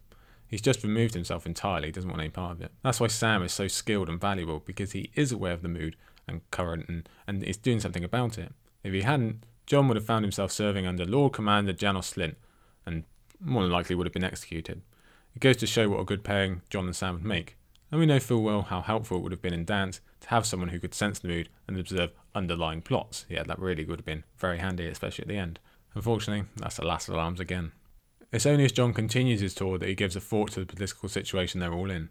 And even then, it is only as an addendum to his decision and whether that should have any sway. But the main point is Jon walking through his recent history, reflecting on all those he has lost or fought beside in this very spot. Because gaining Winterfell wouldn't just be gaining Winterfell, it'd also be leaving Castle Black, the place he fought so hard to get back to, and then so hard to defend. So, shouldn't he want to stay? But then look at these memories, full of loss. Shouldn't he want to leave? And imagine Janos doesn't kill him. Can he actually stand to stay around and see what Slynt does to the Night's Watch? And just to throw it in here, because it kind of fits anywhere, remember, Jon is deliberating over all of this without the knowledge Robb did name him heir to Winterfell, or, we assume. Imagine what a weight off his shoulders that would have been. Maybe that will come up in the future. But anyway, Jon's brooding takes him beneath the wall he saved and back out into the wild, into the region he recently saw the wildling dreams die, where he first met Ygritte, where their beloved cave lies miles and miles away, and he finds himself sitting away from the carnage of battle, alone, save for the trees, and tries one final way up when he finally gets to what he himself might want. To stay at the wall almost certainly means death. To go home might mean Val as a wife, a son of his own, a true-born son, who could grow up with gillies and manses. He could truly recreate what was stolen from Winterfell. And what follows is a beautiful piece of writing. I remember it absolutely flooring me during my most recent read-through, and I wish I could read it all here for you right now, but I'll be select. First comes Jon's great admittance. He wanted it, Jon knew then. He wanted it as much as he had ever wanted anything. I've always wanted it, he thought guiltily. May the gods forgive me. It was a hunger inside him, sharp as a dragonglass blade. Yes, Jon dares to want an actual life for himself. How dare he? But as soon as he thinks that, he has another thought. A hunger. He could feel it. It was food he needed, prey, a red deer that stank of fear, or a great elk proud and defiant.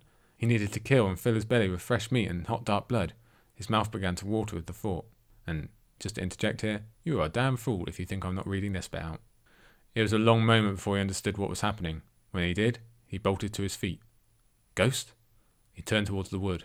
And there he came, padding silently out of the green dusk, the breath coming warm and white from his open jaws. Ghost! He shouted, and the direwolf broke into a run. He was leaner than he had been, but bigger as well, and the only sound he made was the soft crunch of dead leaves beneath his paws. When he reached Jon, he leapt, and they wrestled amidst brown grass and long shadows as the stars came out above them. I have no problem admitting to you people that I get incredibly emotional about animal stuff, sometimes more than I do about human stuff. I'm a doggy owner too. So this reunion, yeah, it hits me square in the chest, and I think you might have been able to tell in my rereading there. I was smiling reading that bit out to you. They even have the Disney slow-mo run towards each other. Is this my favourite reunion in A Song of Ice and Fire? My friends, it's not even close. Most of the reunions we get are terrible and painful, and we get far more goodbyes than anything else. The majority of this book is bad news. Not here. This is the happiest moment we've had in an age. Ghosty has returned to us, yes. And whether he is oddly powered or not, that's a hell of a journey he just made. Now there's your movie, yeah. Sappy or not, I completely believe it was his desire to get back to Jon that got him here. And yeah, I think you can tell, I'm just happy he's back. I love this moment, it is one of my favourites. Another quote. And he alone of all the direwolves was white. 6 pups they'd found in the late summer snows, him and Robb. 5 that were grey and black and brown, for the 5 Starks, and 1 white as snow. He had his answer then. Damn, what a paragraph. Jon is aware of all the benefits, even aware of how much he wants it all. But Ghost returns to him at the most opportune time and reminds Jon of his true nature. There's a capital S on Snow when you read that, and it's damn important. They are the outliers, him and Ghost together. And Ghost is a symbol of the true North, just as actual Snow is, just as the Weirwoods are, which his eyes look like. He belongs to the old gods, just like Jon, and Jon made an oath to those old gods, one he intends to keep. But I think more than that, he will not destroy the Heart Tree of Winterfell, the one that, like I say, so looks like Ghost. He will not turn his back on the old gods and his true nature. He will not do that to Ghost, the living embodiment of the connection between Starks and the true nature of the North, and him having the most natural ever warging is a big part of this as well. He will not betray the memory of Ned and Robb and Arya and even Bran and Rickon and Sansa too. He won't do that to Benjen Stark. It doesn't matter how many incentives you throw at him and all the other wonderful things he's dreamt of coming true. He is Jon Snow, and this is his ghost. They are of the North, and they have a duty to do. And this is another thread I could just talk and talk and talk about. I can't do it justice. How much I love not just the choice itself, but how it came about. Ghost reminding Jon of who he truly is within himself. When you strip away all this political stuff and what Ygritte would want, or what Stannis would want, or whoever. This is about Jon, and Jon's relationship to his family. Would we love Jon to have that happy life at Winterfell? Sure. Although we should point out that is absolutely not what he would actually be signing up for, initially at least. But it's so gratifying and wonderful to see him choose a more overall and deeper sense of happiness and loyalty to his family and what they treasured. And again, the way it comes through Ghost. Just floored me before, floors me now. Top marks. The parallels to Dany in this situation are numerous. We spoke about this during her last chapter, but Jon also had the option to go home and seek his birthright in the same way that Dany wants the Iron Throne. But he chooses duty and helping people instead of gratification, just as Dany did by considering her freedmen and the city of Meereen. And even though he doesn't reference it here, Jon is aware of the larger war out there and that he can play a part in that. That was exactly what Stannis intended by giving him Winterfell, but you can see why Jon would feel like going home and going back to Winterfell feels like a retreat while leaving his brothers to face the threat alone. And bear in mind, Jon makes this choice still thinking it might mean his immediate death, but he does it anyway. And why? When it comes down to it and we move past Ghost and his siblings and everything else, because that's what Eddard Stark would have done. But our chapter doesn't end there. We've still got a real important scene to go, and even as he's re-entering Castle Black, we can see Jon's entire mood has changed. He's running, for a start. This guy was on a crutch a couple of weeks ago. He's confident, he's moving with purpose again, because the picture of Jon is complete now. He's finally whole after so long with a piece of his soul missing, and it's that image we see as he enters the final scene. Firstly, I love that Stannis has essentially put the Night's Watch under siege until they make a decision. It's such a hilariously Stannis thing to do, and certainly makes sense considering his history. He knows what a motivating factor hunger can be. Jon finds the Night's Watch in chaos, with Janos insisting on getting his Turncloak agenda heard, and everyone else just shouting out pure noise. It's an easily imaginable scene from a film, when Pip whistles, and everyone turns to see Jon silhouetted at the back there, a much-grown Ghost at his side. I love imagining the feeling that Janos and Alliser must have had when they saw Ghost, especially Janos, who has never seen one before. Heck, a lot of them there haven't. To be fair, Slynt rallies pretty well in terms of getting words out, but he also sounds like a lunatic. I say hang him for a Turncloak and a warg, along with his friend Mance Rayder. Lord Commander, I will not have it. I will not suffer it. This, especially, turns off the brothers from Slynt completely. But it's Alliser Thorne who calls for an end to the arguing, likely because he knows Slynt is going to lose himself votes by the minute. The quicker they can do this thing, the better, especially when he has the final kicker of Offal Yarwick to maybe put his friend over the edge. Hilariously, Offal goes the other way. Even he is tired of Slynt, and it's not exactly a ring endorsement for Jon, but it's a hell of a lot more than he's giving anyone else. Janos Slynt had turned from red to purple, Jon saw, but Sir Alliser Thorne had gone pale. I think we're all pretty big fans of that line, aren't we? The momentum sweeps along here, completely unstoppable. Is this shouting for a black kettle an indication that a kettle black might end up on the wall? Maybe all three of them? Could be. In fact, the only thing that can stop the brothers now is the sudden reappearance of Mormont's Raven in a moment of amazing timing. As much as I like Thorne looking like an absolute fool, and Slynt's defeat being a complete and utter beatdown, I have to confess I wasn't the biggest fan of this edition. I wanted to see Jon win on his own without the parlour trick, because you can really see a lot of people genuinely think Jon is a great idea once Sam has brought up the suggestion. They just needed a push, and Sam provided. Now I don't talk about the Ravens and Blood Raven theories all that much because there's just so much we don't know yet, but it's pretty unavoidable here. You can see why Thorne thinks Sam set this up. It looks pretty damn scripted, and maybe it is. Theories abound about Bloodraven trying to make sure Jon becomes Lord Commander, maybe because he wants Jon at the wall, maybe to ensure Jon doesn't go to Winterfell and burn the Heart Tree, maybe because he wants to keep an eye on a secret Targaryen. Who can say? I won't deliberate anymore. The idea of a high school movie ending continues. Everyone is suddenly slapping on the back and congratulating him. It turns out Jon never really had to make a choice at all, although we know it's super important that he did personally. We should have a shout out for Cotter Pike and Denys Mallister, both taking it with grace and marking them out to be pretty cool guys. But the best ending is Jon leaving the party, if you want to call it that, to sneak off with his original bunch of friends for a quick drink. They were once all green boys, completely new on the wall, and now look at them. It's one hell of a graduation. Sam also gets his due, and I think Jon knows he needs to appreciate this moment because it's all changed from here, for all of them. And we get one of the best ending lines in the book. The wall was his, the night was dark, and he had a king to face. Yeah. Goodbye, Jon. It's a long wait, but it will pay off when we return to you.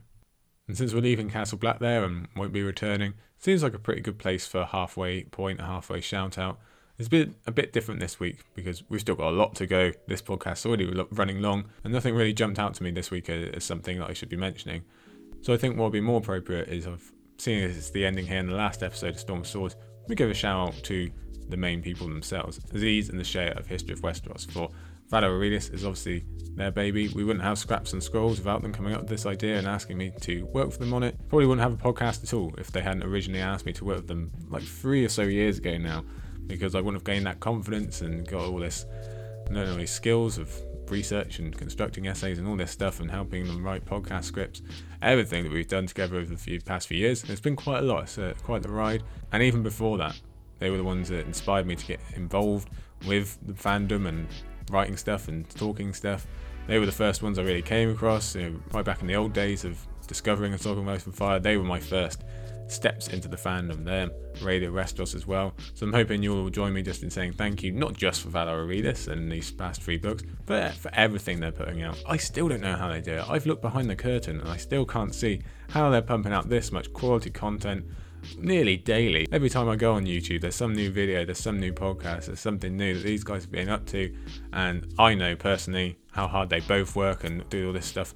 You guys, they really only see the tip of the iceberg, and it's a hell of a tip on an iceberg, don't get me wrong, but there's so much more that goes into it on the writing and preparing and everything, and couldn't ask for 2 better people to work with. So I'm very lucky. I'm hoping you will join me, and a big thank you as well. We'll leave it there. Thank you guys. Thank you always. Okay, let's get back to it. Like I was saying, there's still plenty to go. And I should give a larger thank you to History of Westeros, but hopefully we can continue doing that by just doing a good job and giving them our support. Let's get back to it now as we return to a long-awaited location we haven't seen for quite a while, the Vale. Yes, it's Sansa 7. We're here. Chapter 80. The last true POV chapter of the best book of the series. No offence to Merritt, you've still to come. I think it's really fitting that the focus of said last chapter is, essentially, the Forgotten Girl. No one knows where Sansa is. The world is already starting to move on without her. After spending so long in the centre of Westeros, she's now in the place that has kept itself on the perimeter the most out of everyone during this national war. Even Dorne, of all places, has been more involved in the Vale. We've seen how events in King's Landing have wrapped up. We just saw the huge change at Castle Black. We've already covered Meereen. So who cares about little backwater Eyrie, when nothing has happened since Tyrion's trial by combat ages ago? Well, as it turns out, we should all be concerned, because there's a big change coming here too, with some reveals that stretch way, way further than the walls of the Eyrie, both in terms of space and time. As reveals go, they really don't get much bigger. We also get a huge chapter for Sansa personally. We've already discussed how the idea of Sansa separating from her Stark identity is fairly overblown overall, and she really starts reconnecting with her family much earlier than some would have you think. Still, you can't deny this chapter is a huge scene for such. And in the final bit of chapter sequencing for the book, we have all that coming after Jon has just searched for his own family feelings, especially in relation to the home they both grew up in. Jon has just decided to be true to himself. Sansa is actively making sure she's becoming someone different. While Sansa dreams of home, and Arya also, which is nice, she knows full well that she is not there. Not only is the Eyrie physically different, it feels different, and the first part of this chapter goes to show what the long-term rule of Lysa, plus the coming winter, has done to the place, by which I mean empty it. In the Castles book, I compared the Eyrie to how we see it in Catelyn's POV, in comparison to Sansa, and we should really point out here that this is yet another part of that theme of Catelyn's daughters following in her physical footsteps. Arya's last chapter was in the inn where Catelyn scored the first victory of the war by capturing Tyrion. Now Sansa stands where she lost him. Considering how both girls are following their mother in terms of personality as well, Sansa to the living Catelyn, Arya for Lady Stoneheart and her revenge, I really like this idea of Sansa being in a place where her mother was, as well as the cautionary tale of what Catelyn could have become with different circumstances in Lysa. And for Sansa, this is a double whammy, because her father also spent some of his most important formative years here as well. But anyway, the difference between Catelyn at the Eyrie and Sansa at the Eyrie is what we're talking about. The Eyrie is obviously never going to match Winterfell for warmth or the Red Keep for activity, but now it is completely lacking in both. There was at least a court of sorts when Catelyn visited, there was large groups of people and points of interest. But now under Lysa, it is an empty, cold place that's been hollowed to its bare bones. No one who doesn't need to be there is there. And we already learned Littlefinger's hopped it away to go visiting with the Vale Lords. What it tells us is that Lysa has turned those same Vale Lords against her. What it tells us is that Lysa has really turned those same Vale Lords against her, with either her refusal to go to war or refusal to engage in any more betrothal games. Her oddities and insistence on withdrawing as much as humanly possible has turned a great castle that, okay, to be fair, is always kind of quiet due to its location, into a shell of its former self. Not good for Lysa, not good for Sweet Rowan, not good for the Vale, and not good for Sansa either. Yes, it is good being away from the hustle and bustle of the Red Keep where she was forever under watch, but now she's away from anyone really her own age, anyone who actually cares for her, and it is now the sole interest of creeps like Marillion. Before Sansa gets up, we get some crucial setup for the political situation in the Vale and who the players are going to be later in Feast. Lysa has already estranged a good many of her suitors and lords. I suppose when Jon Arryn originally died, she was very interesting as the new option on the block. That was already gone before, but they are all now even more annoyed at her marriage to Peter Baelish. With good reason. It is a pretty big leap from the rocks out on the fingers to being Lord Protector of the Vale, and the guy has been living elsewhere for the past 5 years or so as well. Plus, he's not the kind of guy a lot of lords would like. It's important to establish this early, even if Sansa isn't going to interact with the outside world all that much in this chapter. But now we know the Royces are leading the charge, so to speak. We all know a good many of the other lords are being resistant as well. We even find out the clansmen are active and bold, as Arya heard in her chapter. Again, Sansa is free from all those worries at the moment, but she'll begin learning and honing her skills amongst them before, assumedly, getting to really use them down in the Vale. More than the political, it is Sansa realising that all this wasn't on the brochure. First, she was promised to go home. Now, she's been promised finding a home in the Eyrie, and neither are true. This is not the escape she had been hoping for. Let's get our first quote of the chapter here. Snow was falling on the Eyrie. Ah yes, the short and simple line that really makes us take pause.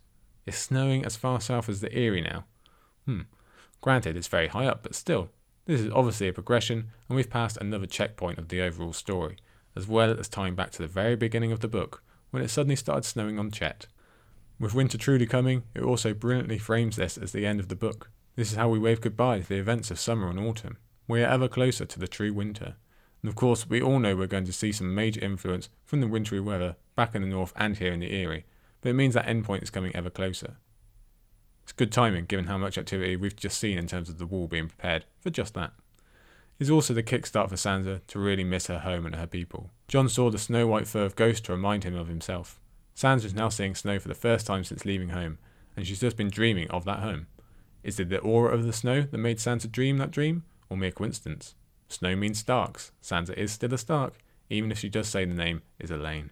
Sansa herself thinks of some of this as the snow sends her down memory lane, again, like the Jon chapter, to days of innocent childhood playing, but also to the day those all stopped when she left Winterfell, her home, and half her family, forever.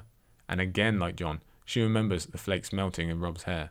It hurt to remember how happy she had been that morning. I thought my song was beginning that day, but it was almost done. Oh, that's a nasty one. The pain of remembering might be why Sansa has never looked at this so directly. Obviously, she knows it was a mistake to leave Winterfell, but really looking back and thinking on it is a different matter. It hurts to realise just how much she loved what she's lost. So instead of doing that, Sansa gets up, she gets dressed, and manages to find some alone time, some very rare alone time. She manages to get herself down to the same garden where Bronn fought Savardis. She even notices the statue that Bronn toppled over. And you know I'm enjoying this look inside one of the great castles, so yes, I like the details. And she discovers a scene of pure beauty and tranquility. Considering the burning of slave masters, the slaughters at weddings, the war at the wall, down in the mud of the Riverlands, this is quite the ending for a book that's pretty chaotic and pretty terrible. Almost like we're having a time out at the end here. When she opened the door to the garden, it was so lovely that she held her breath, unwilling to disturb such perfect beauty. The snow drifted down and down, all in ghostly silence, and lay thick and unbroken on the ground. All colour had fled the world outside. It was a place of whites and blacks and greys. White towers and white snow and white statues, black shadows and black trees. A pure world, Sansa thought. I do not belong here. So Sansa states she doesn't belong here, and Lysa says the same thing later on. Pretty interesting that wording is used as it's so similar to Jon. Jon who feels that way because of being a bastard. And what is it that Sansa is now supposed to be? Another quote. She could feel the snow on her lashes, taste it on her lips. It was the taste of Winterfell, the taste of innocence, the taste of dreams. What a beautiful moment those two quotes are conjuring up here. Sansa's being able to delight in nature and finally feel something. And again, she's relating it all back to her beloved home. I really like when Sansa notes this garden is supposed to be a godswood, so it's supposed to be a place she'd have a true connection with, in the same way she's supposed to have a direwolf, because she's a Stark. There might be something missing, sure, but she's trying her best. Maybe she should also take it as a sign she's supposed to be somewhere else, but I think she's already hit on that point. Now she moves beyond thought, relying on memory and instincts alone as she begins to build. But first, another memory. Her sister came back to see if she was hurt. When she said she wasn't, Arya hit her in the face with another snowball, but Sansa grabbed her leg and pulled her down and was rubbing snow in her hair when Jory came along and pulled them apart laughing. Chapter sequencing alert. With Jon, we had stories of him and Robb. Now we're getting all the younger children together, and especially this paragraph on Arya and Sansa, probably having the most fun we've ever heard of between them. This was not the sisterhood we got to see on page, so it's a real heart-hurter to imagine what they were like for the majority of their time at Winterfell as children. This all ties into the idea of framing this as the end of a major part of the story. Remember, this was written as the final main POV chapter before the 5-year gap. This is essentially our goodbye to the Starks as children, so these memories are used to size up exactly what this war has done to them all the innocence that has been stolen, all the opportunities to roll around in the snow and laugh, and how it's all been completely taken away. We can see how vastly this change journeyed from our first chapters in that loving Winterfell setting to the here and now. You would think after her imprisonment, Sansa would be completely used to loneliness and missing her family, but this scene shows that she's not. But what can she do to counteract that? She can't build her siblings out of snow, but she could build another key member of her family. The snow fell and the castle rose. 2 walls ankle high, the inner taller than the outer. Towers and turrets, keeps and stairs, a round kitchen, a square armoury, the stables along the inside of the west wall. It was only a castle when she began, but before long, Sansa knew it was Winterfell. Again, beautiful. This whole beginning part of this chapter is just beautiful in its scenery and imagery. There is something wonderfully childlike and simple about this exercise. It's Sansa the child actually being allowed to be Sansa the child for once, and now act in a certain way without having to act a certain way for someone else. They come calling, the maester and the servants and her aunt, but none disturb the child building her home in the snow. Then again, this is also a creation of Sansa the adult. Look at the detail in this thing, look at the creativity. This isn't just a rough outline, it's got bulwarks and crenellations for crying out loud. Sansa should probably write a castles book, I think it might do better than mine. So we've got all the themes of youth and innocence, the pureness of the snow, the white of it. That's just the symbolism. We've also got the act of a child having a wonderful moment to herself. The whole thing, like I say, is just beautiful, a beautiful connection back to her much missed family. So what do we need to counteract such a picture? We need the snake to Sansa's Eve, of course, the most corruptive and corrosive figure in all of Westeros. Yes, Peter Baelish enters the scene. Groan, sigh, curse and swear. He kicks off by asking, "May I come into your castle, my lady?"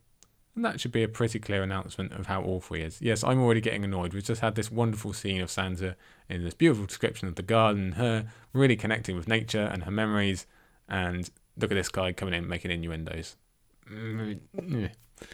I don't think I need to explain the insinuations of such a sentence, but it also links back to what we said last time about him masking his abuse in the guise of games.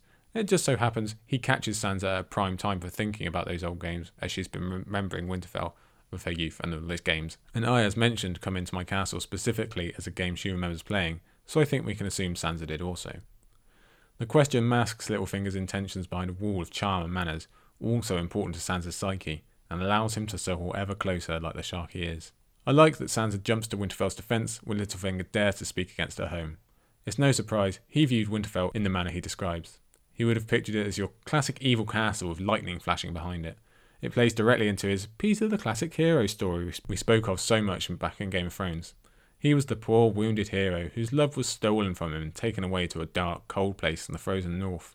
He probably spent years dreaming of Spring and Catelyn and taking her home. This isn't quite that, it's just the next best thing. And trust Baelish to come and change this pure moment for Sansa's sense of self into a bonding session between the two instead, making her feel that they are ever closer because he's being so helpful and gentlemanly and has all these clever solutions she didn't think of. It is, again, that circle ever tightening and an effort to integrate himself to her yet again. And you'll note the increased physicality is back, just like last time.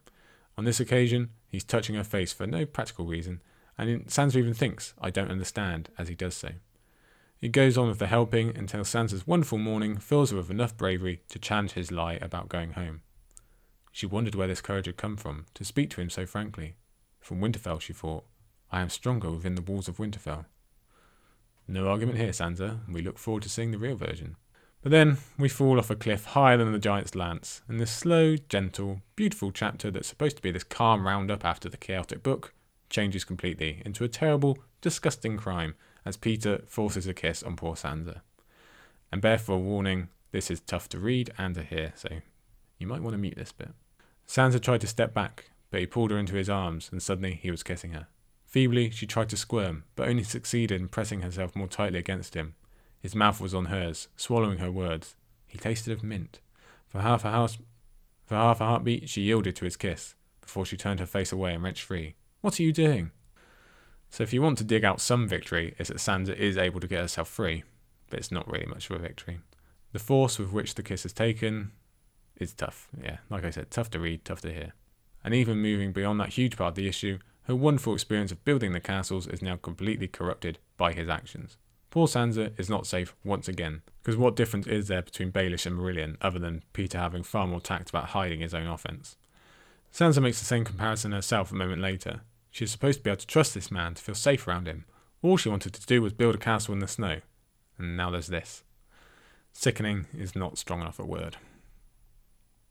It's also a massive gamble on Baelish's part.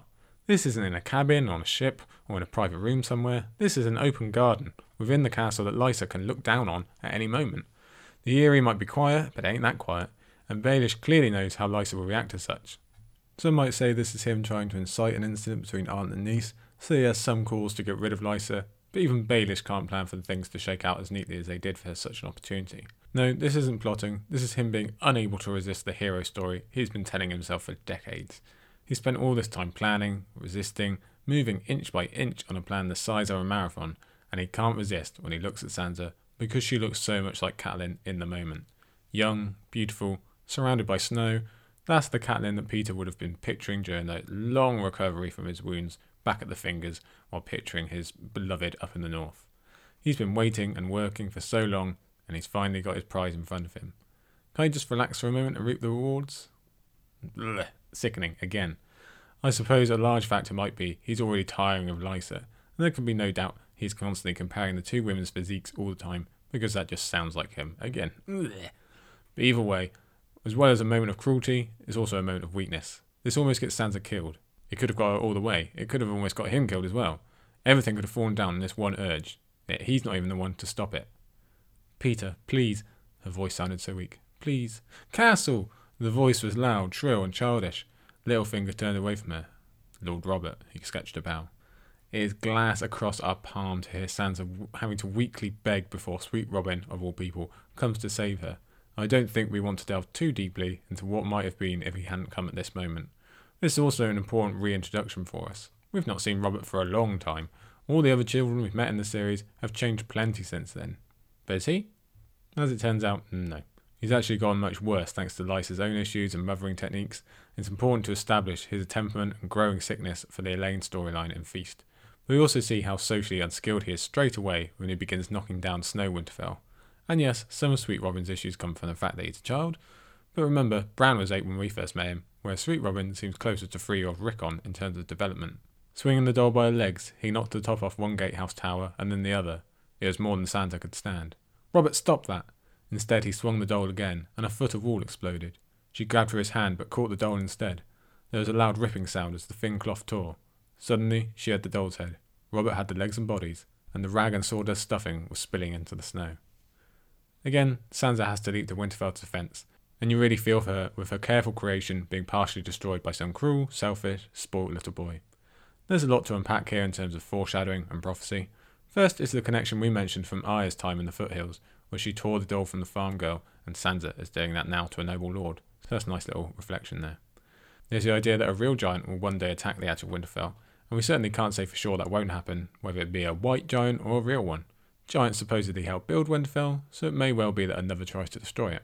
But the prevailing thread is one heard by Arya from the Ghost of High Heart, about a maid we know to be Sansa, slaying a giant made in a castle of snow. As I mentioned back then, while this incident fits the criteria perfectly, I really doubt it makes a big enough wave in the cosmic sea for the Ghost of High Heart to be having dreams about it. No, I maintain that the giant the ghost refers to is Littlefinger, because George would enjoy a short man with a little nickname being seen as the giant he is in terms of influence, as we're about to learn shortly.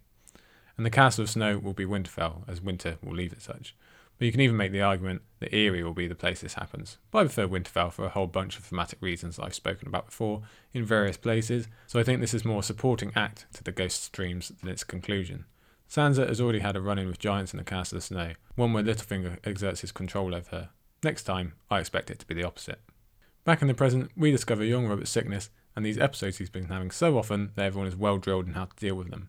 And however unpleasant the child is, you have to feel for him, especially when he's subjected to constant leechings, as well as now gaining this reputation as sick and weakly, and therefore worthless. For Sansa, her perfect scene has been ruined. Her snow home is in tatters, the beautiful snow itself has stopped, and yet it's got colder somehow. It's like someone has taken the filter off. The emotion of such is so fierce, she ends up smashing this doll's head down onto a stick outside Snow Winterfell's walls. If the tales be true, that's not the first giant to end up with his head on Winterfell's walls. Those were only stories, she said, and left him there. I'd really, really like to believe this is Sansa saying, maybe those were stories, but one day this will be reality for you. One can hope.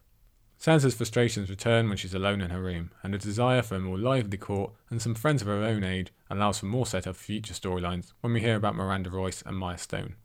But what stands out more is the effect building Winterfell has had on Sansa. Her confidence is back, she feels some self-worth, and absolutely critical considering what happens at the end of the chapter and during Feast, Sansa wants to get away from Robin, Marillion, and Peter. That is so important to remember considering the Stockholm Syndrome symptoms she'll soon semi-display. She did not want those kisses. She wasn't a beggar, no matter what her aunt said. She was 13, a woman flowered and wed, the heir to Winterfell.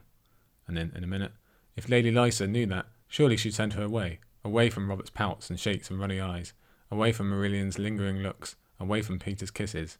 I will tell her, I will. It's wonderful to see Sansa feeling so fierce and confident, but it's completely understandable why Marillion robs her of that. It's that feeling of compromised safety that Sansa has to suffer basically every 2 minutes in her life.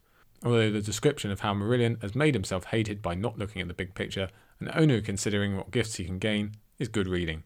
No doubt Peter Baelish is aware of the mood towards Marillion and has considered how he can use that. Sansa's confidence continues to trickle away as she approaches her meeting with Lysa, and for good reason. A bar being slid against the door, Marillion lingering to play so the guards don't hear. Lysa has this all set up with intent. She intends to abuse Sansa, and the poor girl is aware of what's coming. We finally return to the beautiful High Hall, but this is just as empty as the rest of the castle.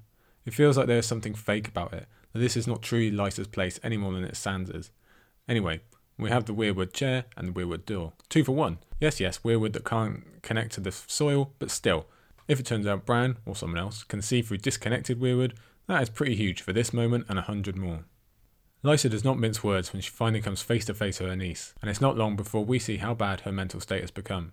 In truth, she's likely been this bad for a while now, but I think the recent win of finally snagging Peter has actually made her worse.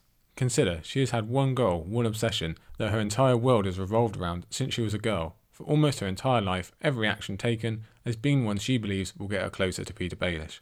So now she has him, her nerves are completely shot for fear that she could lose him again. It's a dog chasing a car scenario, she doesn't actually know what to do. Before she was always working, always gaining, day by day, ever closer to having him. Now she's there, the only alternative is to lose him in her mind. And that's what we see with Sansa. Any tiniest hint of a possibility of losing Peter is akin to a meteorite appearing above Lysa's head. It is the only thing that matters and must be dealt with. It is obvious how far she is detached from reality, and the ever-increasing loneliness of her withdrawal has a lot to do with that. Because she's not even considering the rather clear fact that Sansa obviously did not initiate this kiss and did not want it. Her detachment is such that she believes everyone wants Peter as much as she does, because he is the centre of the universe and everyone must clearly want to steal her long-awaited prize. We knew Lysa wasn't the strongest mentally, but this is a different level. Or do you take me for a fool? You do, don't you? You take me for a fool. Yes, I see that now. I am not a fool. You think you can have any man you want because you're young and beautiful. Don't think I haven't seen the looks you give Marillion. I know everything that happens in the Eyrie, little lady, and I have known your like before too. Sounds like Janos Slynt there a bit. Again, Lysa's psyche is so fragile, the only reality she can allow is one where all other women are tempting witches, willing to sell themselves to any man. She's even convinced herself that's what all of Marillion's victims were. She fears the young and the beautiful, because deep down she knows she cannot compete with that, as she knew she couldn't compete with Catelyn. In a moment, Sansa will compare Lysa with Cersei, and that certainly fits with the young and the beautiful thing. This might even be an image of Cersei to come for all we know, but it's the Catelyn comparisons that are more apt. They all tried to take him from me. My lord father, my husband, your mother, Catelyn most of all. As much as Peter looks at Sansa and sees Catelyn, so does Lysa, and all those insecurities from her youth come rushing back. She is once again convinced they mean to take her prized possession, and to be honest, I think even if Peter had done nothing, it's all but guaranteed Lysa would have sought out some act she believed to be Sansa making a move, and we would have ended up with this situation regardless. Lysa is just so paranoid and worried, and so jealous of all that Cat was, it was inevitable. It really does make Peter and Lysa look like the perfect couple considering how obsessed they've been with the events of their childhood, and Catelyn specifically. Meanwhile, poor Sansa has to suffer from both ends just because of the resemblance she bears to her mother. What was it Tyrion said about dancing on the strings of those who came before? Yeah, that seems to fit pretty well now. Sansa sees just how far gone her aunt is, while Lysa launches into stories of old and starts kicking down the pebbles that will become an avalanche in a few minutes. Lysa confirms what we were essentially told back when Catelyn was listening to a dying hostess rambling about her becoming pregnant with Peter's child, but then being tricked into an abortion by her father, which makes this mental state make a lot more sense and really drags the empathy back out of us. But she also reveals exactly why Baelish believes he took Catelyn's maidenhead. He isn't just acting out for once, it is genuine belief. Again and again, Lysa talks about people trying to take things from her. This whole discussion is the belief Sansa wants to take Peter away, and it all relates back to Hoster's great crime. Clearly, Lysa was obsessed with Baelish beforehand and would have held on to those feelings for a long time. But do we think she becomes the broken person she is here without that crime from her father, or she doesn't even get pregnant in the first place? I say no, she doesn't. A baby was stolen from her. We have to really focus in on that. She didn't choose an abortion, and miscarriages are a tough enough experience to deal with even when you view them as an act of nature. But to know that someone intentionally took this from you, this baby, this product of your one true love, this opportunity for the whole life that you wanted, well, it's really not so different from everything Tywin stole from Tyrion, is it? So we absolutely find out why Lysa was willing to either not help her family or actively move against Hoster specifically. But it also makes sense why she grips so hard to Sweet Robin or to Peter, or why she thinks everyone is coming to take away the things she loves. Because it's already happened to her, and it was the very worst thing in the world. See, I told you about the empathy. Empathy, maybe, but that doesn't excuse what's happening to Sansa. Like she says, she wasn't born when all that happened. None of it was her. She is not her mother, as much as she might look like her. But as she's trying to say what she thinks Lysa wants to hear, it only adds to the fire, and those Lysa pebbles start rolling a bit faster. She's on a tirade now. She's thinking about Catelyn, and she just can't keep it together anymore. So emotional abuse moves to physical, and our hearts go into our mouths as Lysa moves towards the moon door. We are smart enough to be worried for Sansa's safety. This is the end of the book after all. We know George is going to want to enter with a splash, and we've already seen what can happen to main characters. In fact, with Marillion playing and the lyrics being spliced in amongst the prose here is very comparable to Catelyn's own death and the playing of the Reigns of Castamere. Lysa gave her another shove, and Sansa shrieked. Her left foot broke through a crust of snow and knocked it loose. There was nothing in front of her but empty air, and a way castle 600 feet below clinging to the side of a mountain. "Don't!" Sansa screamed. "You're scaring me!" So Lysa's pretty much lost it, whatever way you're looking at the situation. I don't think she actually planned to throw Sansa out, because in her mind it might make Peter angry and she doesn't want that. I think the original goal is just to utterly terrify this poor teenage girl, but emotions are so high and Lysa's fear so real, I don't think she knows what she's going to do. As she pushes Sansa farther and farther out, everything becomes more frantic, the tension rises, and Sansa forgets any semblance of courtesy and starts pulling on Lysa's hair, because this is a matter of survival now, and for a moment it looks like they are both going to spit out into the sky. And wouldn't that have been really, really bad for Littlefinger? But instead, the man himself arrives at the climax. And he's cool under pressure. He speaks urgently, but not urgently enough to push Lysa over the edge, because he absolutely understands who and what Lysa is. He knows about her obsession and fragile mind. He knows she's liable to go off, and as we'll discover in a few minutes, he does not care about her in the slightest. Instead, he's used this obsession and undying love and fragile mind as nothing more than a tool to achieve his own ends. He has lied and led Lysa around by the nose for decades. Decades. Her entire adult life. He has planned it, manipulated it, promised that all her love was returned. And again, for decades this has been going on. Lysa's entire life has been as a means to an end for Peter Baelish.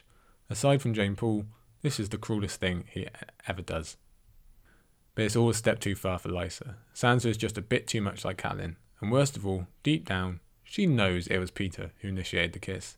She knows he really wants Sansa, as he really wanted Catelyn before her, and there's nothing Lysa can do except lie to herself about it. Even though she's given him the whole world, and he still wants someone else. Hence why those pebbles become boulders, and the avalanche begins in truth, as she starts listing off exactly what she has done, and why she should be the one he wants. "It wasn't me. I never knew. I only drank what father gave me. That's past and done, Lysa. Lord Hoster's dead, and his old maester as well. Littlefinger moved closer. We don't want Elaine to know more than she should, do we? Or Marillion. I just love the end of that quote, because he knows full well how much Lysa could spill, and that she is his biggest weakness in many ways. If she says too much, it'll mean he has to take certain steps to deal with her, and Marillion and Sansa too. But I just love him suddenly spotting the leak in the boat. Catelyn kissed you in the Godswood, but she never meant it. She never wanted you. Why did you love her best? It was me. It was always me. I know, love. He took another step. And I am here. All you need to do is take my hand. Come on. He held out to her. There's no cause for those tears. Tears, tears, tears, she sobbed hysterically. No need for tears. But that's not what you said in King's Landing. You told me to put the tears in Jon's wine, and I did. For Robert and for us. And I wrote Catelyn and told her the Lannisters have killed my lord husband, just as you said. That was so clever. You were always so clever. Avalanche complete. Lysa confirms what we've been saying about Catelyn all chapter, but then she slips in what is maybe the revelation of the entire series. All of this, the war that has ravaged the country, that took the Starks out of their loving home and split them apart, that has had an impossible to conceive number of effects, from gigantic battles where thousands of men died, to Ned's beheading, to the burning of Winterfell, to the burning and torture of the Riverlands, and all the abuses suffered by the small folk, to the death of 4 different kings, to everything that's happened specifically to these Stark children, to nearly everything we have witnessed in total over these 3 huge books, to say nothing of the effects still coming in the next 2 and beyond. All of it was originated on the whims of Peter Baelish and his manipulation of Lysa Arryn. Let's just let that sink in. This continent-spanning conflict with a billion effects and aftermath, this absolute horror that has consumed the entire saga, came about because of 2 normal humans, normal people, and the emotions and issues they've carried with them. Peter Baelish ripped apart all of Westeros because at the end of the day, he was pissed he didn't get the girl. That's it. That is amazing writing from George, that the human heart in conflict thing can produce such epic, spanning results. Just those couple of acts from Lysa, also acting on emotion and desire, has resulted in all this. It blows the mind and is another one of those things I'm just never going to do justice to. No one can. And it's such a drag back to Game of Thrones. This is the original question. This is the original inciting incident. All that investigation we had from Ned in Game of Thrones that so dominated that book, all 15 chapters, we've just got the answer to. 2 books later. It was Lysa. It was Littlefinger. That's how Jon Arryn died. That's why the letter was written. That's why everything started. I think you can tell in my voice, this is huge. I can't get it across to you. But what it does do, a long time after reading this chapter probably, because it takes a good long while for all that to sink in, is confirm what I've always said about Peter Baelish. He is the antagonist of this story. I think it's true in terms of his cruelty with Jane Poole or what he did to Lysa, but this absolutely confirms it in terms of his overall effect on the world. He is the villain. It's a huge moment that we hear all this, but never forget, Sansa does too. She's not really in a position to digest what she's heard, and she doesn't have half the pieces of the puzzle we do, probably not even a quarter. But that won't always be today. I'm betting she's going to think back on this conversation and start clicking things into place. But anyway, we've still got more chapters to go. Peter talks Lysa down just long enough to get Sansa safe, and we arrive at a few rather famous lines.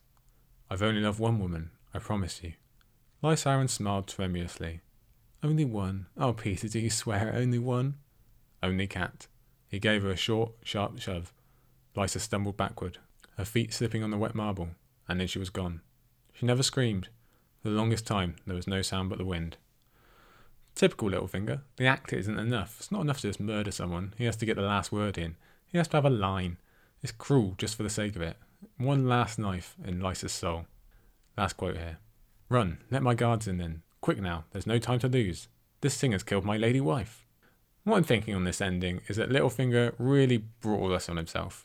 I've no doubt he eventually did want to get rid of Lysa, use his position as her husband to assume the regency, and then keep both Robert and Sansa close at hand. But I'm not sure he ever meant to do it this quickly. Basically, he slipped up with Sansa because he couldn't help himself. As we've seen before, sometimes his own obsession with the old slights and his hero journey take over his grand plans, and kissing Sansa was one such time. He gets away with it, but he's damn lucky because this could have gone so much worse in a myriad of ways. As it turns out, it goes kind of perfect. He can instantly be rid of Lysa, he has a scapegoat who everyone hates that was right there, and he has an eyewitness he's pretty sure he can persuade to stick on his side. It even helps him bring Sansa closer now they're in on a specific crime they completed together. It's not without complications, but it's pretty good. So we finally see Peter Baelish get his own hands dirty. Given all that he put Lysa through in her life, she probably deserved that at the least. Whatever way you look at it, this is a huge moment. The Tully line is even more extinguished than it already has been in this book. One of the 7 kingdoms has just changed hands and come under the control of someone who already has one kingdom officially and the key to another in his pocket. Robert has just lost his second parent, Sansa has just witnessed another murder, this time a relation, and we'll see a lot of the strength she gained in Snow Winterfell going back to being dormant now that she's even more tied to Peter Baelish. It's an incredible narrative point, and considering all the change we've seen throughout and at the end of this book, it's a fitting end. But I think that reveal actually overshadows the events at the end. We've already spoken about how this is supposed to be the grand ending to a major slice of the saga. This is a tentpole, a key break, so to tie it all together so neatly by revealing why it actually all started, that's a masterclass in structuring. Recall, these first 3 books were supposed to total up the War of the Five Kings, even if we will continue to see the aftermath. We move into a new section in Feast and Dance, and that's without the 5-year gap that was planned, so this really is a cherry on top by ending with the beginning. As for the 5-year gap, this is a pretty incredible cliffhanger to leave us on in that respect. We would have likely assumed Baelish gets away with it and begins his rule in the Vale and instruction of Sansa. But can you imagine if that had happened and we open the next book with Sansa having been under his influence for 5 years? No thank you. No, I do not want to read that. As for Sansa and everything going on at the Vale, it's a semi-goodbye similar to Arya. We'll pick up the Eyrie again fairly soon in what is one of the more dominant storylines outside the Jaime, Brienne, Cersei triple threat during Feast. But it's only 3 more chapters of Sansa, and then we get nothing in Dance of Dragons. So it's a big change to what we're used to. The Sansa we'll see is more confident, she's coming into her own, but she's also aligned with Peter Baelish. Yes, we love her being in control and learning these secrets, but the presence of Littlefinger just sullies it all. It's definitely going to be an interesting read. As for Storm Sansa, well, the most important thing is she got away from King's Landing and Joffrey. But don't forget, she also got married, had to escape, and finally had to give up her identity in a manner similar to Arya. And that's even with that huge POV gap. We've seen her gain strength and find more of herself, even in a book where her family are brutally murdered. I love the glimpse we get of that in this chapter. Here's hoping for more to come. And that's the end of Storm of Swords. Oh no! No, let's wait. New challenger has appeared. We have one more. Yes, everybody, it's time for our very first epilogue. Time for merit. No, we're not done just yet. And Song of Ice and Fire first. Now we have to deal with the epilogue. Oh yes. And even more surprising than that fact alone, the character we get is a Frey of all people. This jumps out in 2 ways. One, it's the first member of the nobility we ever get in a prologue-epilogue chapter. Cresson comes close as he's in that setting, but noble he is not. Although it's quite funny that said member of the nobility is also a member of the Freys, so in fact it's incredibly common. It also jumps out that we're in the mind of a certified bad guy. We've had that before in this very book with Chet, but Chet was still very much a mystery to us when we started. We didn't know the depth of his crimes. As for a Frey, oh we know very much. It's true, so much has happened since the Red Wedding, 30 chapters worth by this point, so it's easy to be distracted from the awfulness and emotional heartbreak that was that whole saga. We've got a lot of contenders for the moment of Storm of Swords, Tywin's death, Jon as Lord Commander, but the Red Wedding is, at worst, a close second. For me, it's still top dog. It was huge, so George has let us have all these distractions and just dropped all these bombs about the war and how it started. So it's fitting he returns us to a discussion about an event that in some ways ended it. But for the first time reader, that's still pretty confusing as to why. Is this just an extra knife in the back, George? Are you really going to make us relive all that horror through the eyes of a victor? And really, to what end? What is there for us to learn in the Riverland still? For the first time reader, I assume they'd be thinking this is something about the ongoing resistance of Riverrun. They might even guess it's about the Brotherhood, seeing as their storyline was also dropped about halfway through. But in general, it's all very interesting and definitely has our interest early, especially if we think the epilogues will follow the prologues and have the POV die at the end. Freys meeting their death? Okay, George, you got us. But then again, who is this guy? Merritt is mentioned by name a grand total of 3 times prior to this epilogue, and one is an offhanded remark from Big Walder in Bran 1 of Clash of Kings. The other 2 are during the Red Wedding chapter, Catelyn 7, both of them before the action really starts, and both of them in reference to Merritt drinking a lot. So if you remembered that prior to finding this epilogue, then congratulations. But even so, it doesn't give much of a hint of why this particular Frey should be of interest. But that just raises the interest, doesn't it? What was his particular part in the Red Wedding? Why specifically should we hate him? Well, let's find out. The road up to Old Stones went twice around the hill before reaching the summit. Considering the chapter we just had and all these questions a first-time reader would have about this epilogue, we could be forgiven for skipping over that first line. But it is actually really fitting to have Catelyn return here to start enacting her vengeance. This is the site of a first man king who fell, and whose line was ended, remember. When we were here before with Robb and Catelyn, we spoke to all the similarities between Christopher and Robb, and why this spot means so much. So it certainly makes sense as a site for justice and revenge, and avenging what has become specifically of the Riverlands. That's without going into how much this place must mean to Catelyn personally. It's a great tie-in again by George. Now we already know the realm was in bad shape, but firstly, Merritt notes it's been snowing here too. Okay, the area was one thing, that's high up in a mountain, but now there's snow down in the Riverlands as well? Yes, winter is truly coming. Then again, it makes a bit more sense if we look at the map and see the Eyrie and Old Stones almost dead even horizontally. In fact, they're a lot closer than you might originally think. But it's more than snow. Merritt is actually thinking about the crops that have been lost and the likelihood of famine combined with early winter. Such are the leavings of war. This is that Tywin Lannister legacy we were talking about. This is the same kind of aftermath we're going to see all through Feast, and it's what the Freys have sown too. They're going to be better off than 98% of the people, but winning the Red Wedding doesn't automatically guarantee you success, as this chapter is going to prove. And I should point out here, actually, George doesn't even use the word Frey for a while yet, and we don't get the twins until the third paragraph. So unless you do happen to be one of the masterminds that remembered Merritt from his 3 previous mentions, you might really be wondering who this guy is until about this point. But it all becomes clear when that twins mention comes in. The penny drops when we realise he's a Frey, and we're then treated to some extended backstory to separate Merritt from the Frey hordes so that we can get to know him as a person. George's ability to conjure up these backstories that, in the long run, don't matter at all, and he only has a few paragraphs to get across or a few pages, really is spectacular, and I like to think one of his true delights in writing. Although we should note there'll be key additions to Merritt's story supplied in Feast by Jaime, who knew him as a youth. But for now, we find out Merritt has a hatred of outlaws, and is slowly teased out that's because he had his life stolen from him, which is fitting considering some of the similar stuff we've been speaking about recently. Specifically, Merritt is on course to be a great knight, or at least that's how he tells it, before an injury that leaves him completely incapable in that regard. So he fits perfectly into our continual athlete analogies. He was once on the right track, ready to make a name for himself. He'd based his life on a certain set of skills. Then, by bad luck more than anything else, they are taken away from him and his whole life changes. Everything he wanted or had planned has changed. That's a pretty big hole to fill, and Merritt ended up trying to plug it with alcohol. It's an all too relevant story from our own real-world athletes who suddenly lose their ability in a day thanks to a freak accident or have to face early retirement. Something is needed for the pain and loss. Let's get his first quote here. Besides, my wife is a shrew. My father despises me. My children are worthless. What do I have to say sober for? He was sober now, though. Well, he'd had 2 horns of ale when he broke his fast, and a small cup of red when he set out. Yeah, that definitely sounds like the words of an alcoholic, but we also learn Merritt is a very unhappy man indeed, which fits him much more smoothly into our previous prologue characters.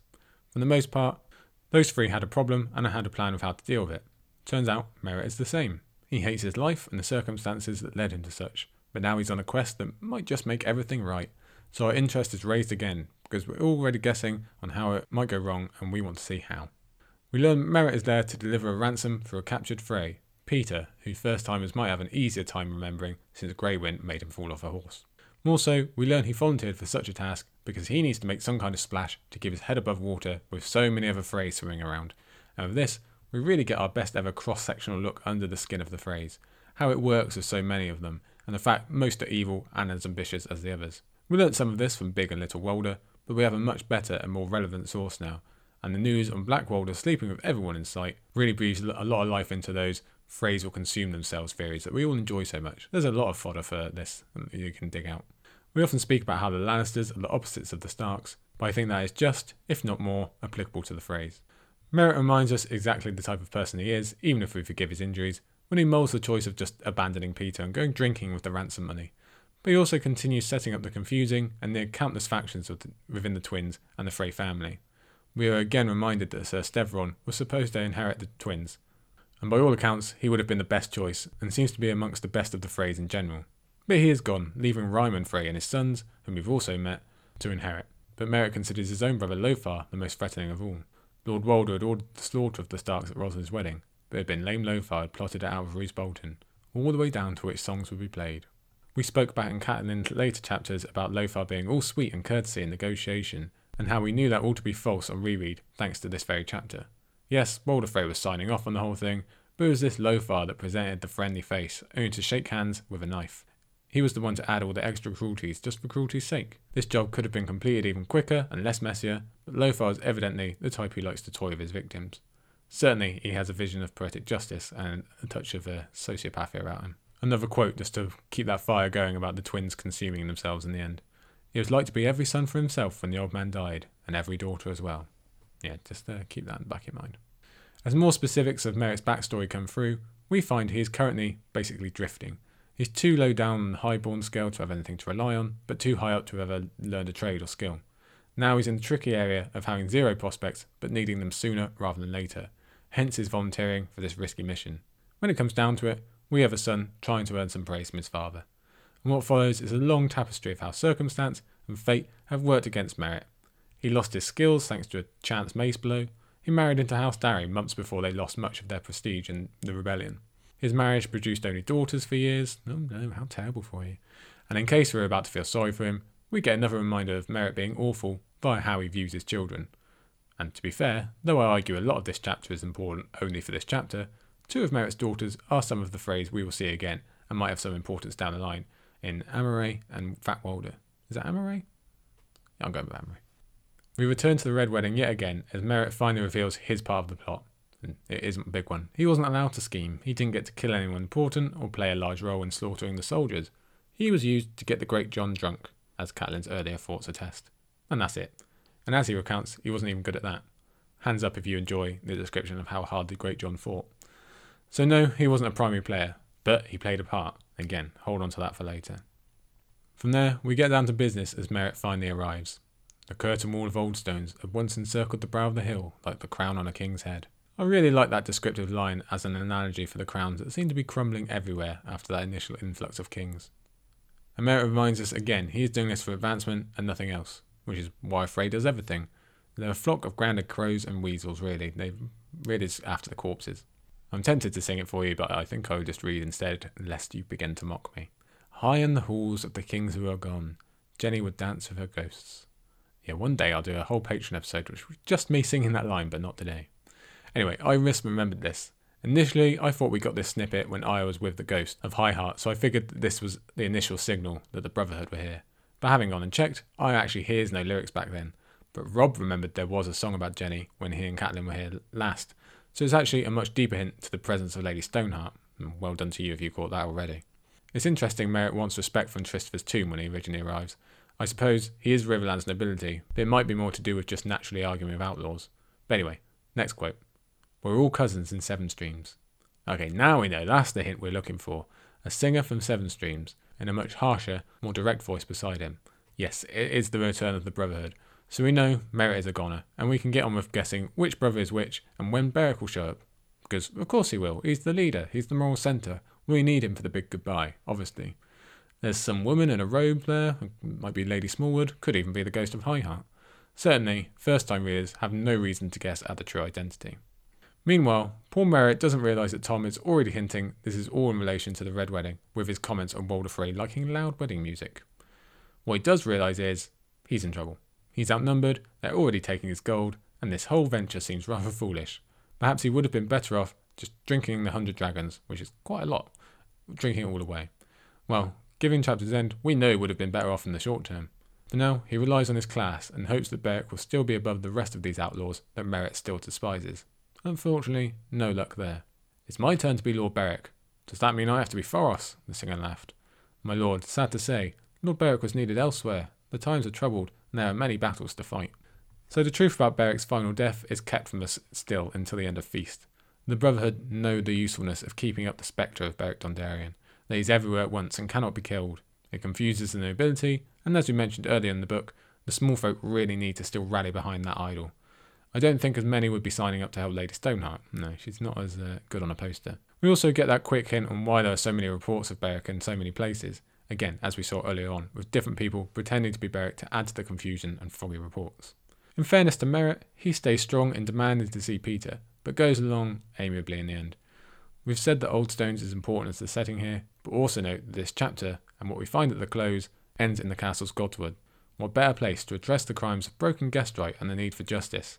And what better way to show the lady we are about to meet again is truly different from before? You'll recall, the first time we met her was in a Godswood as well. Before that larger reveal, we get the first. Peter Pimple is already dead, hanged by the Brotherhood banners, and as Merritt looks up in shock, his mind not even daring to think what this obviously means for his future, we get two large quotes on how this Brotherhood has changed. First, Merritt turned away from Peter. He could taste the bar on the back of his throat. You had no right. We had a rope, said Yellowcloak. That's right enough. And then secondly, I only came to ransom Peter. You said if you had the gold by sunset he wouldn't be harmed. Well, said the singer, you've got us there, my lord. That was a lie of sorts, as it happens. We'll have more talk on this in a minute when we come to the bigger reveal and our future knowledge that this is a true change in leadership, but immediately we know this is not the Brotherhood that we first came across of Aya. Those Aya chapters made a lot of effort to show the lengths the Brotherhood would go to for fair trials and due process, or at least make some effort towards them. This is quite different. The first quote is certainly problematic, as you can easily equate it to simply saying, because I can, it's allowed. And that opens up a whole can of worms about who has the bigger sword and what is right in the world. Or, to look at it in a different way, is Len merely the mouthpiece for Catelyn here and is saying that Merritt and the Freys have given them all the right in the world by breaking the ancient laws with the Red Wedding. The second quote is more straightforward. They've abandoned honour. We're into straight up lies and tricks. Not that there wasn't an element of that before, but this is more straightforward and upfront. They aren't even pretending. Again, it's a large deviation in policy, and it's fascinating to see that some brothers are obviously in on it 100%, while others are not. I'd love to know more about the mindset of those who have stayed. Were they just tired of this cycle of living in the wilderness and scraping by, only for it to seem that they're not really getting anywhere? Did they finally feel that they can let their true natures out now that Beric isn't in charge? In some ways, I feel like some of the Brotherhood are a type of broken man who want to strike out in aggression. Though I also don't doubt many of them do buy into Catelyn's reasons for revenge. The Red Wedding was abhorrent, and I doubt many of them were fans of the phrase beforehand. The larger question is, how much of their activities are still focused on helping the small folk? Some, at least, or they would be exposed, but we don't know how much. Exactly what will these 100 dragons be worth and what will they go to? Again, we'll return to those themes in a moment. First, let's check in with poor Merritt, as he realises he's being fitted for a noose. In classic highborn spirit, Merritt argues he is protected by his family name, and then his family's money, and then by his family's swords. A lot of Varys riddle vibes right there. He also agrees to answer a question, one that turns out to be about Sandor Clegane and the skinny girl who is with him.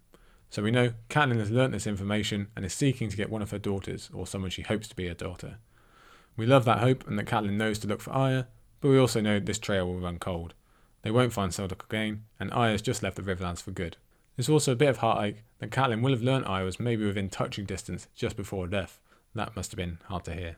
The subject stays on the Red Wedding, as Merritt realises this is a retaliation for what happened to Robb. Interestingly, Merritt opts to try and clear his family's name first. It was war, it was Venage, they look silly. They even lost men themselves, and that is really a laughable argument if I ever heard one. We get some more details of Robb's corpse and the fate of Greywind, although the eternally hopeful among us will see that there is a razor-thin room for the wolf to have escaped, before Merritt moves on to trying to clear himself specifically. He had no part in it, he was just following orders, that old chestnut. His brothers and cousins and whatnot, they were the mastermind. And note that Lothar's sociopathy extends to the horrific killing of the soldiers as well as their collapsible tents. And that's all Merritt was, a soldier. We've already been in Merritt's mind. We know he would have filled one of those larger roles if only they had asked, and that whether he was given orders or not, he partook. He was part of this. He killed Robb Stark. And unfortunately, Merritt's final plea that they have no witnesses does him no favours either. Worse luck, I suppose. Here comes the quote we've been waiting for. Her cloak and collar hid the gash his brother's blade had made, but her face was even worse than he remembered. The flesh had gone pudding soft in the water and turned the colour of curdled milk. Beneath her ravaged scalp, her face was shredded skin and black blood where she had raked herself with her nails. But her eyes were the most terrible thing. Her eyes saw him, and they hated. She don't speak, said the big man in the yellow cloak. You bloody bastards cut her throat too deep for that. But she remembers. He turned to the dead woman and said, What do you say, my lady? Was he part of it? Lady Catelyn's eyes never left him. She nodded. Holy, okay, where do we start? It's Catelyn, Lady Catelyn, they say it right there. She's here, she's not dead. To call this a surprise or a reveal doesn't do it justice in the slightest. This is easily the biggest surprise in the entire series, the biggest blindsider by far. The only contender in my eyes is Eddard's death, but that was more about the reader not believing that George would dare kill off the main character 3/4 into the first book. The threat of his death was already well established, and if you go back and look, as we did, there's more than enough foreshadowing. But this? There's no build-up to this. Yes, okay, we do have Nymeria dragging Catelyn's body out of the river, and many a first-time reader must have thought that'd be significant in some way. but most likely they believed it was just about honouring Catelyn's corpse and confirming to Arya that her mother was actually dead. Surely no one saw this coming. And consider its placement. Just in today's episode, we've had the huge shock of Tyrion killing Tywin, Jon's ascension to Lord Commander was slightly more on the table but is no less important, and then we get the huge reveal on Peter Baelish and his starting the war. That alone would be worthy of a book's ending. And now we get this thing, like 8 pages later, blowing all of it out of the water. Mind-blowing. And a huge part of what makes this book incomparable to anything inside the series or out. Catelyn, one of our main characters, has come back to life and is claiming vengeance for the largest heartbreak event of the series. She's here, walking, not talking, but alive-ish. And that's the thing, isn't it? She's not alive because we know she died, just as Merritt does. We've actually got double confirmation. So now we have to start connecting dots and filling in gaps. Obviously, it was Catelyn who Arya/Nymeria dragged out of the river, and the men who found her were the Brotherhood. But we still don't know what happened after that. It'd be natural to assume Forrest just did whatever he does for Beric, and it worked. Unfinished business and all that, she comes back to life. Who knows? We haven't actually heard anything to the contrary, and won't until the end of Feast. Then again, Beric and Forrest are missing. And so are several others. Where are the rest of them? Where's Gendry? As it is, we won't get those answers here. We'll have to wait quite a while to find out the moral alignment of the Brotherhood without banners, which was a fascinating case study earlier on in this book, has been skewed by this change in leadership. And a lot of that remains unanswered after Feast and makes up some of my most want-to-know questions about Winds of Winter. When did Gendry split? What happened to the other bands, etc., etc.? For all we know in the moment, this is the Brotherhood back in its usual roaming bands, and it just so happens this one is now being led by Catelyn. This is going to be a real interesting discussion to have later on about how Beric had led this near-holy crusade against evil and oppression in the Riverlands, all in the name of the Free Folk, and now all that he built has been turned around and used for a personal vendetta.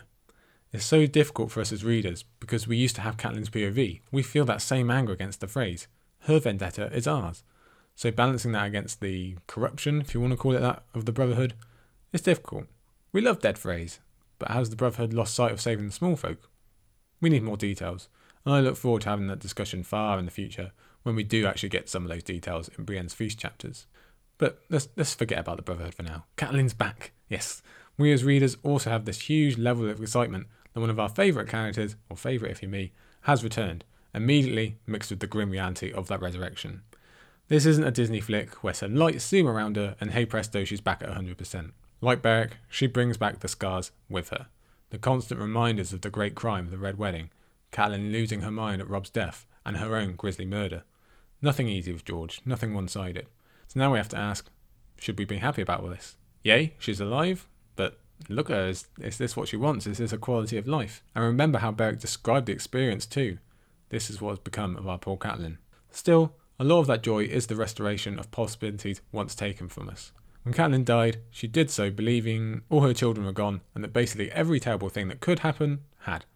She had every reason to believe Edmure was dead as well, Riverrun would be lost, etc., etc.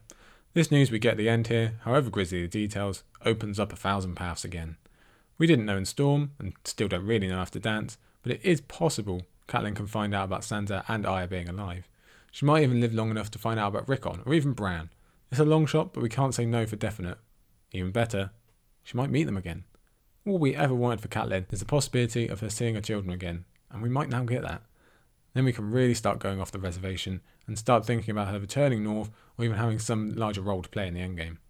Even before we stretch that far, we know she started the vengeance of the Riverlands. This poor, war-torn realm that has suffered so much now has someone repaying the debt, even if it is a focused repaying on her own personal pain. We can guess she's learned about Edmure surviving, and there are bunches of theories surrounding the possible retaking of Riverrun, a place so important to Catelyn's soul. And how can we not be on board with that? I still love to dream about the now-on-the-run Blackfish joining up with his beloved niece and bringing his expertise to the Brotherhood. All of it is still to come and still to be dreamed of.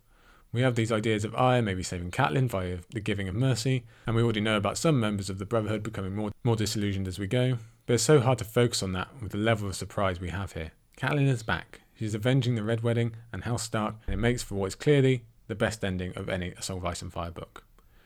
And okay, yeah, let's not forget, goodbye Merritt. Unfortunately, it's very hard to concentrate on you after Catelyn's reveal, but let's give credit where it's due. He has so much backstory, he has us doing the classic George mark of getting us to understand why someone is the way they are, yet hating them at the same time. We get a fully fleshed character, and it makes his end worth that much more. Okay, for real this time. That, my fellow green folk, is A Storm of Swords. That is it. It's very difficult to find words to sum up the experience. Like I said at the beginning, I haven't thought of any during this 3-hour recording currently. Not just in today's chunk, but overall as an ending and a book, difficult to sum up. I think the main point that I've already raised a few times is, this is the peak. And this is a Song of Ice and Fire we're talking about, so it's not like there are any valleys, but this really is the Everest on top of Everest, especially in terms of the Red Wedding and this absolutely unbelievable ending. It shouldn't be possible to fit so many major moments into one act, but, well, here we are with our minds all over the floor. And what more can I say? I think I'd need some time to collect and look at the book overall, but for now, I'll say I love this book on multiple levels. It has some of the highest emotion, the biggest turns in plot, and all of it was supposed to be set up for a 5-year gap that we didn't get, which I still find fascinating. And I considered it ending in an extra section here on where everyone is supposedly ending up and what we were supposed to think the future storylines were at the publication of Storm of Swords, or if you got this far as a first-time reader back then. But I think I might save that, might do a bonus episode on it. Either way, I'll post it in some form. We'll save that for later because this one is going a little long for now, so I think I'm going to let you guys go. Before you do, let's talk about next time. What will happen next time? For me personally, sleep. Maybe. Probably not. Maybe even food. I wouldn't hold my breath. What's for definite though? Feast for Crows. Yes, we know that. And we reach a major deviation in style, content and the narrative as we simultaneously open land and storylines yet unseen while changing plots evolve by revisiting previous places with new POVs. The world extends to the Iron Islands and the Sands of Dawn, but we also get the focus on a very much changed King's Landing and an ever-suffering Riverlands. Many will say it's the weaker book of the series, and alright, each their own, but I disagree. And I'll say, while Feast is probably the most different in terms of tone and style, it is superb, and I think it might be one of the best for improving with each subsequent reread, which is exactly what we plan to do, so that's good news. And of course the big change is that we will be focusing on specific areas while intentionally leaving some out. So, like I've said, we must say goodbye to Catelyn as a POV, we'll say see you later to Jon, Dany and Tyrion, which is pretty huge, as well as Bran and Davos, and we will welcome back Sansa, Arya, Sam and Jaime, before finally saying hello to Aeron, Victarion, Asher, oh I like that one, Arianne, Areo, Aerys, and especially to the two biggies, Brienne and Cersei. Yeah, I know you want those two. That is going to be quite the ride. What can you expect in between? There will also be a live stream next week, History of Westeros, hope they don't mind me saying, with rounding up this whole book, and Valar will read this, so we're looking forward to that. I am going to be getting on with the Storm's End rereading of the Castles book, and I'm sure we'll be getting some Sporkle Spectacular out as well. So lots to look forward to on the Isle, not leaving you hanging too long, and before long we're going to be back with Feast anyway. Yeah, I'm pretty sure I've never reached a 3 hours, 5 minutes, 30 second recording yet. That's what it is currently. Don't worry, I've still got all my ums and ahs and mispronouncings to cut out. There you go, there was one. So it will be a little bit shorter than that. And let me thank you all from the bottom of my heart for being along for the ride. I hope you've enjoyed, and especially tuning in today. Thank you a million times. Stay safe out there, stay smart. We'll see you next time.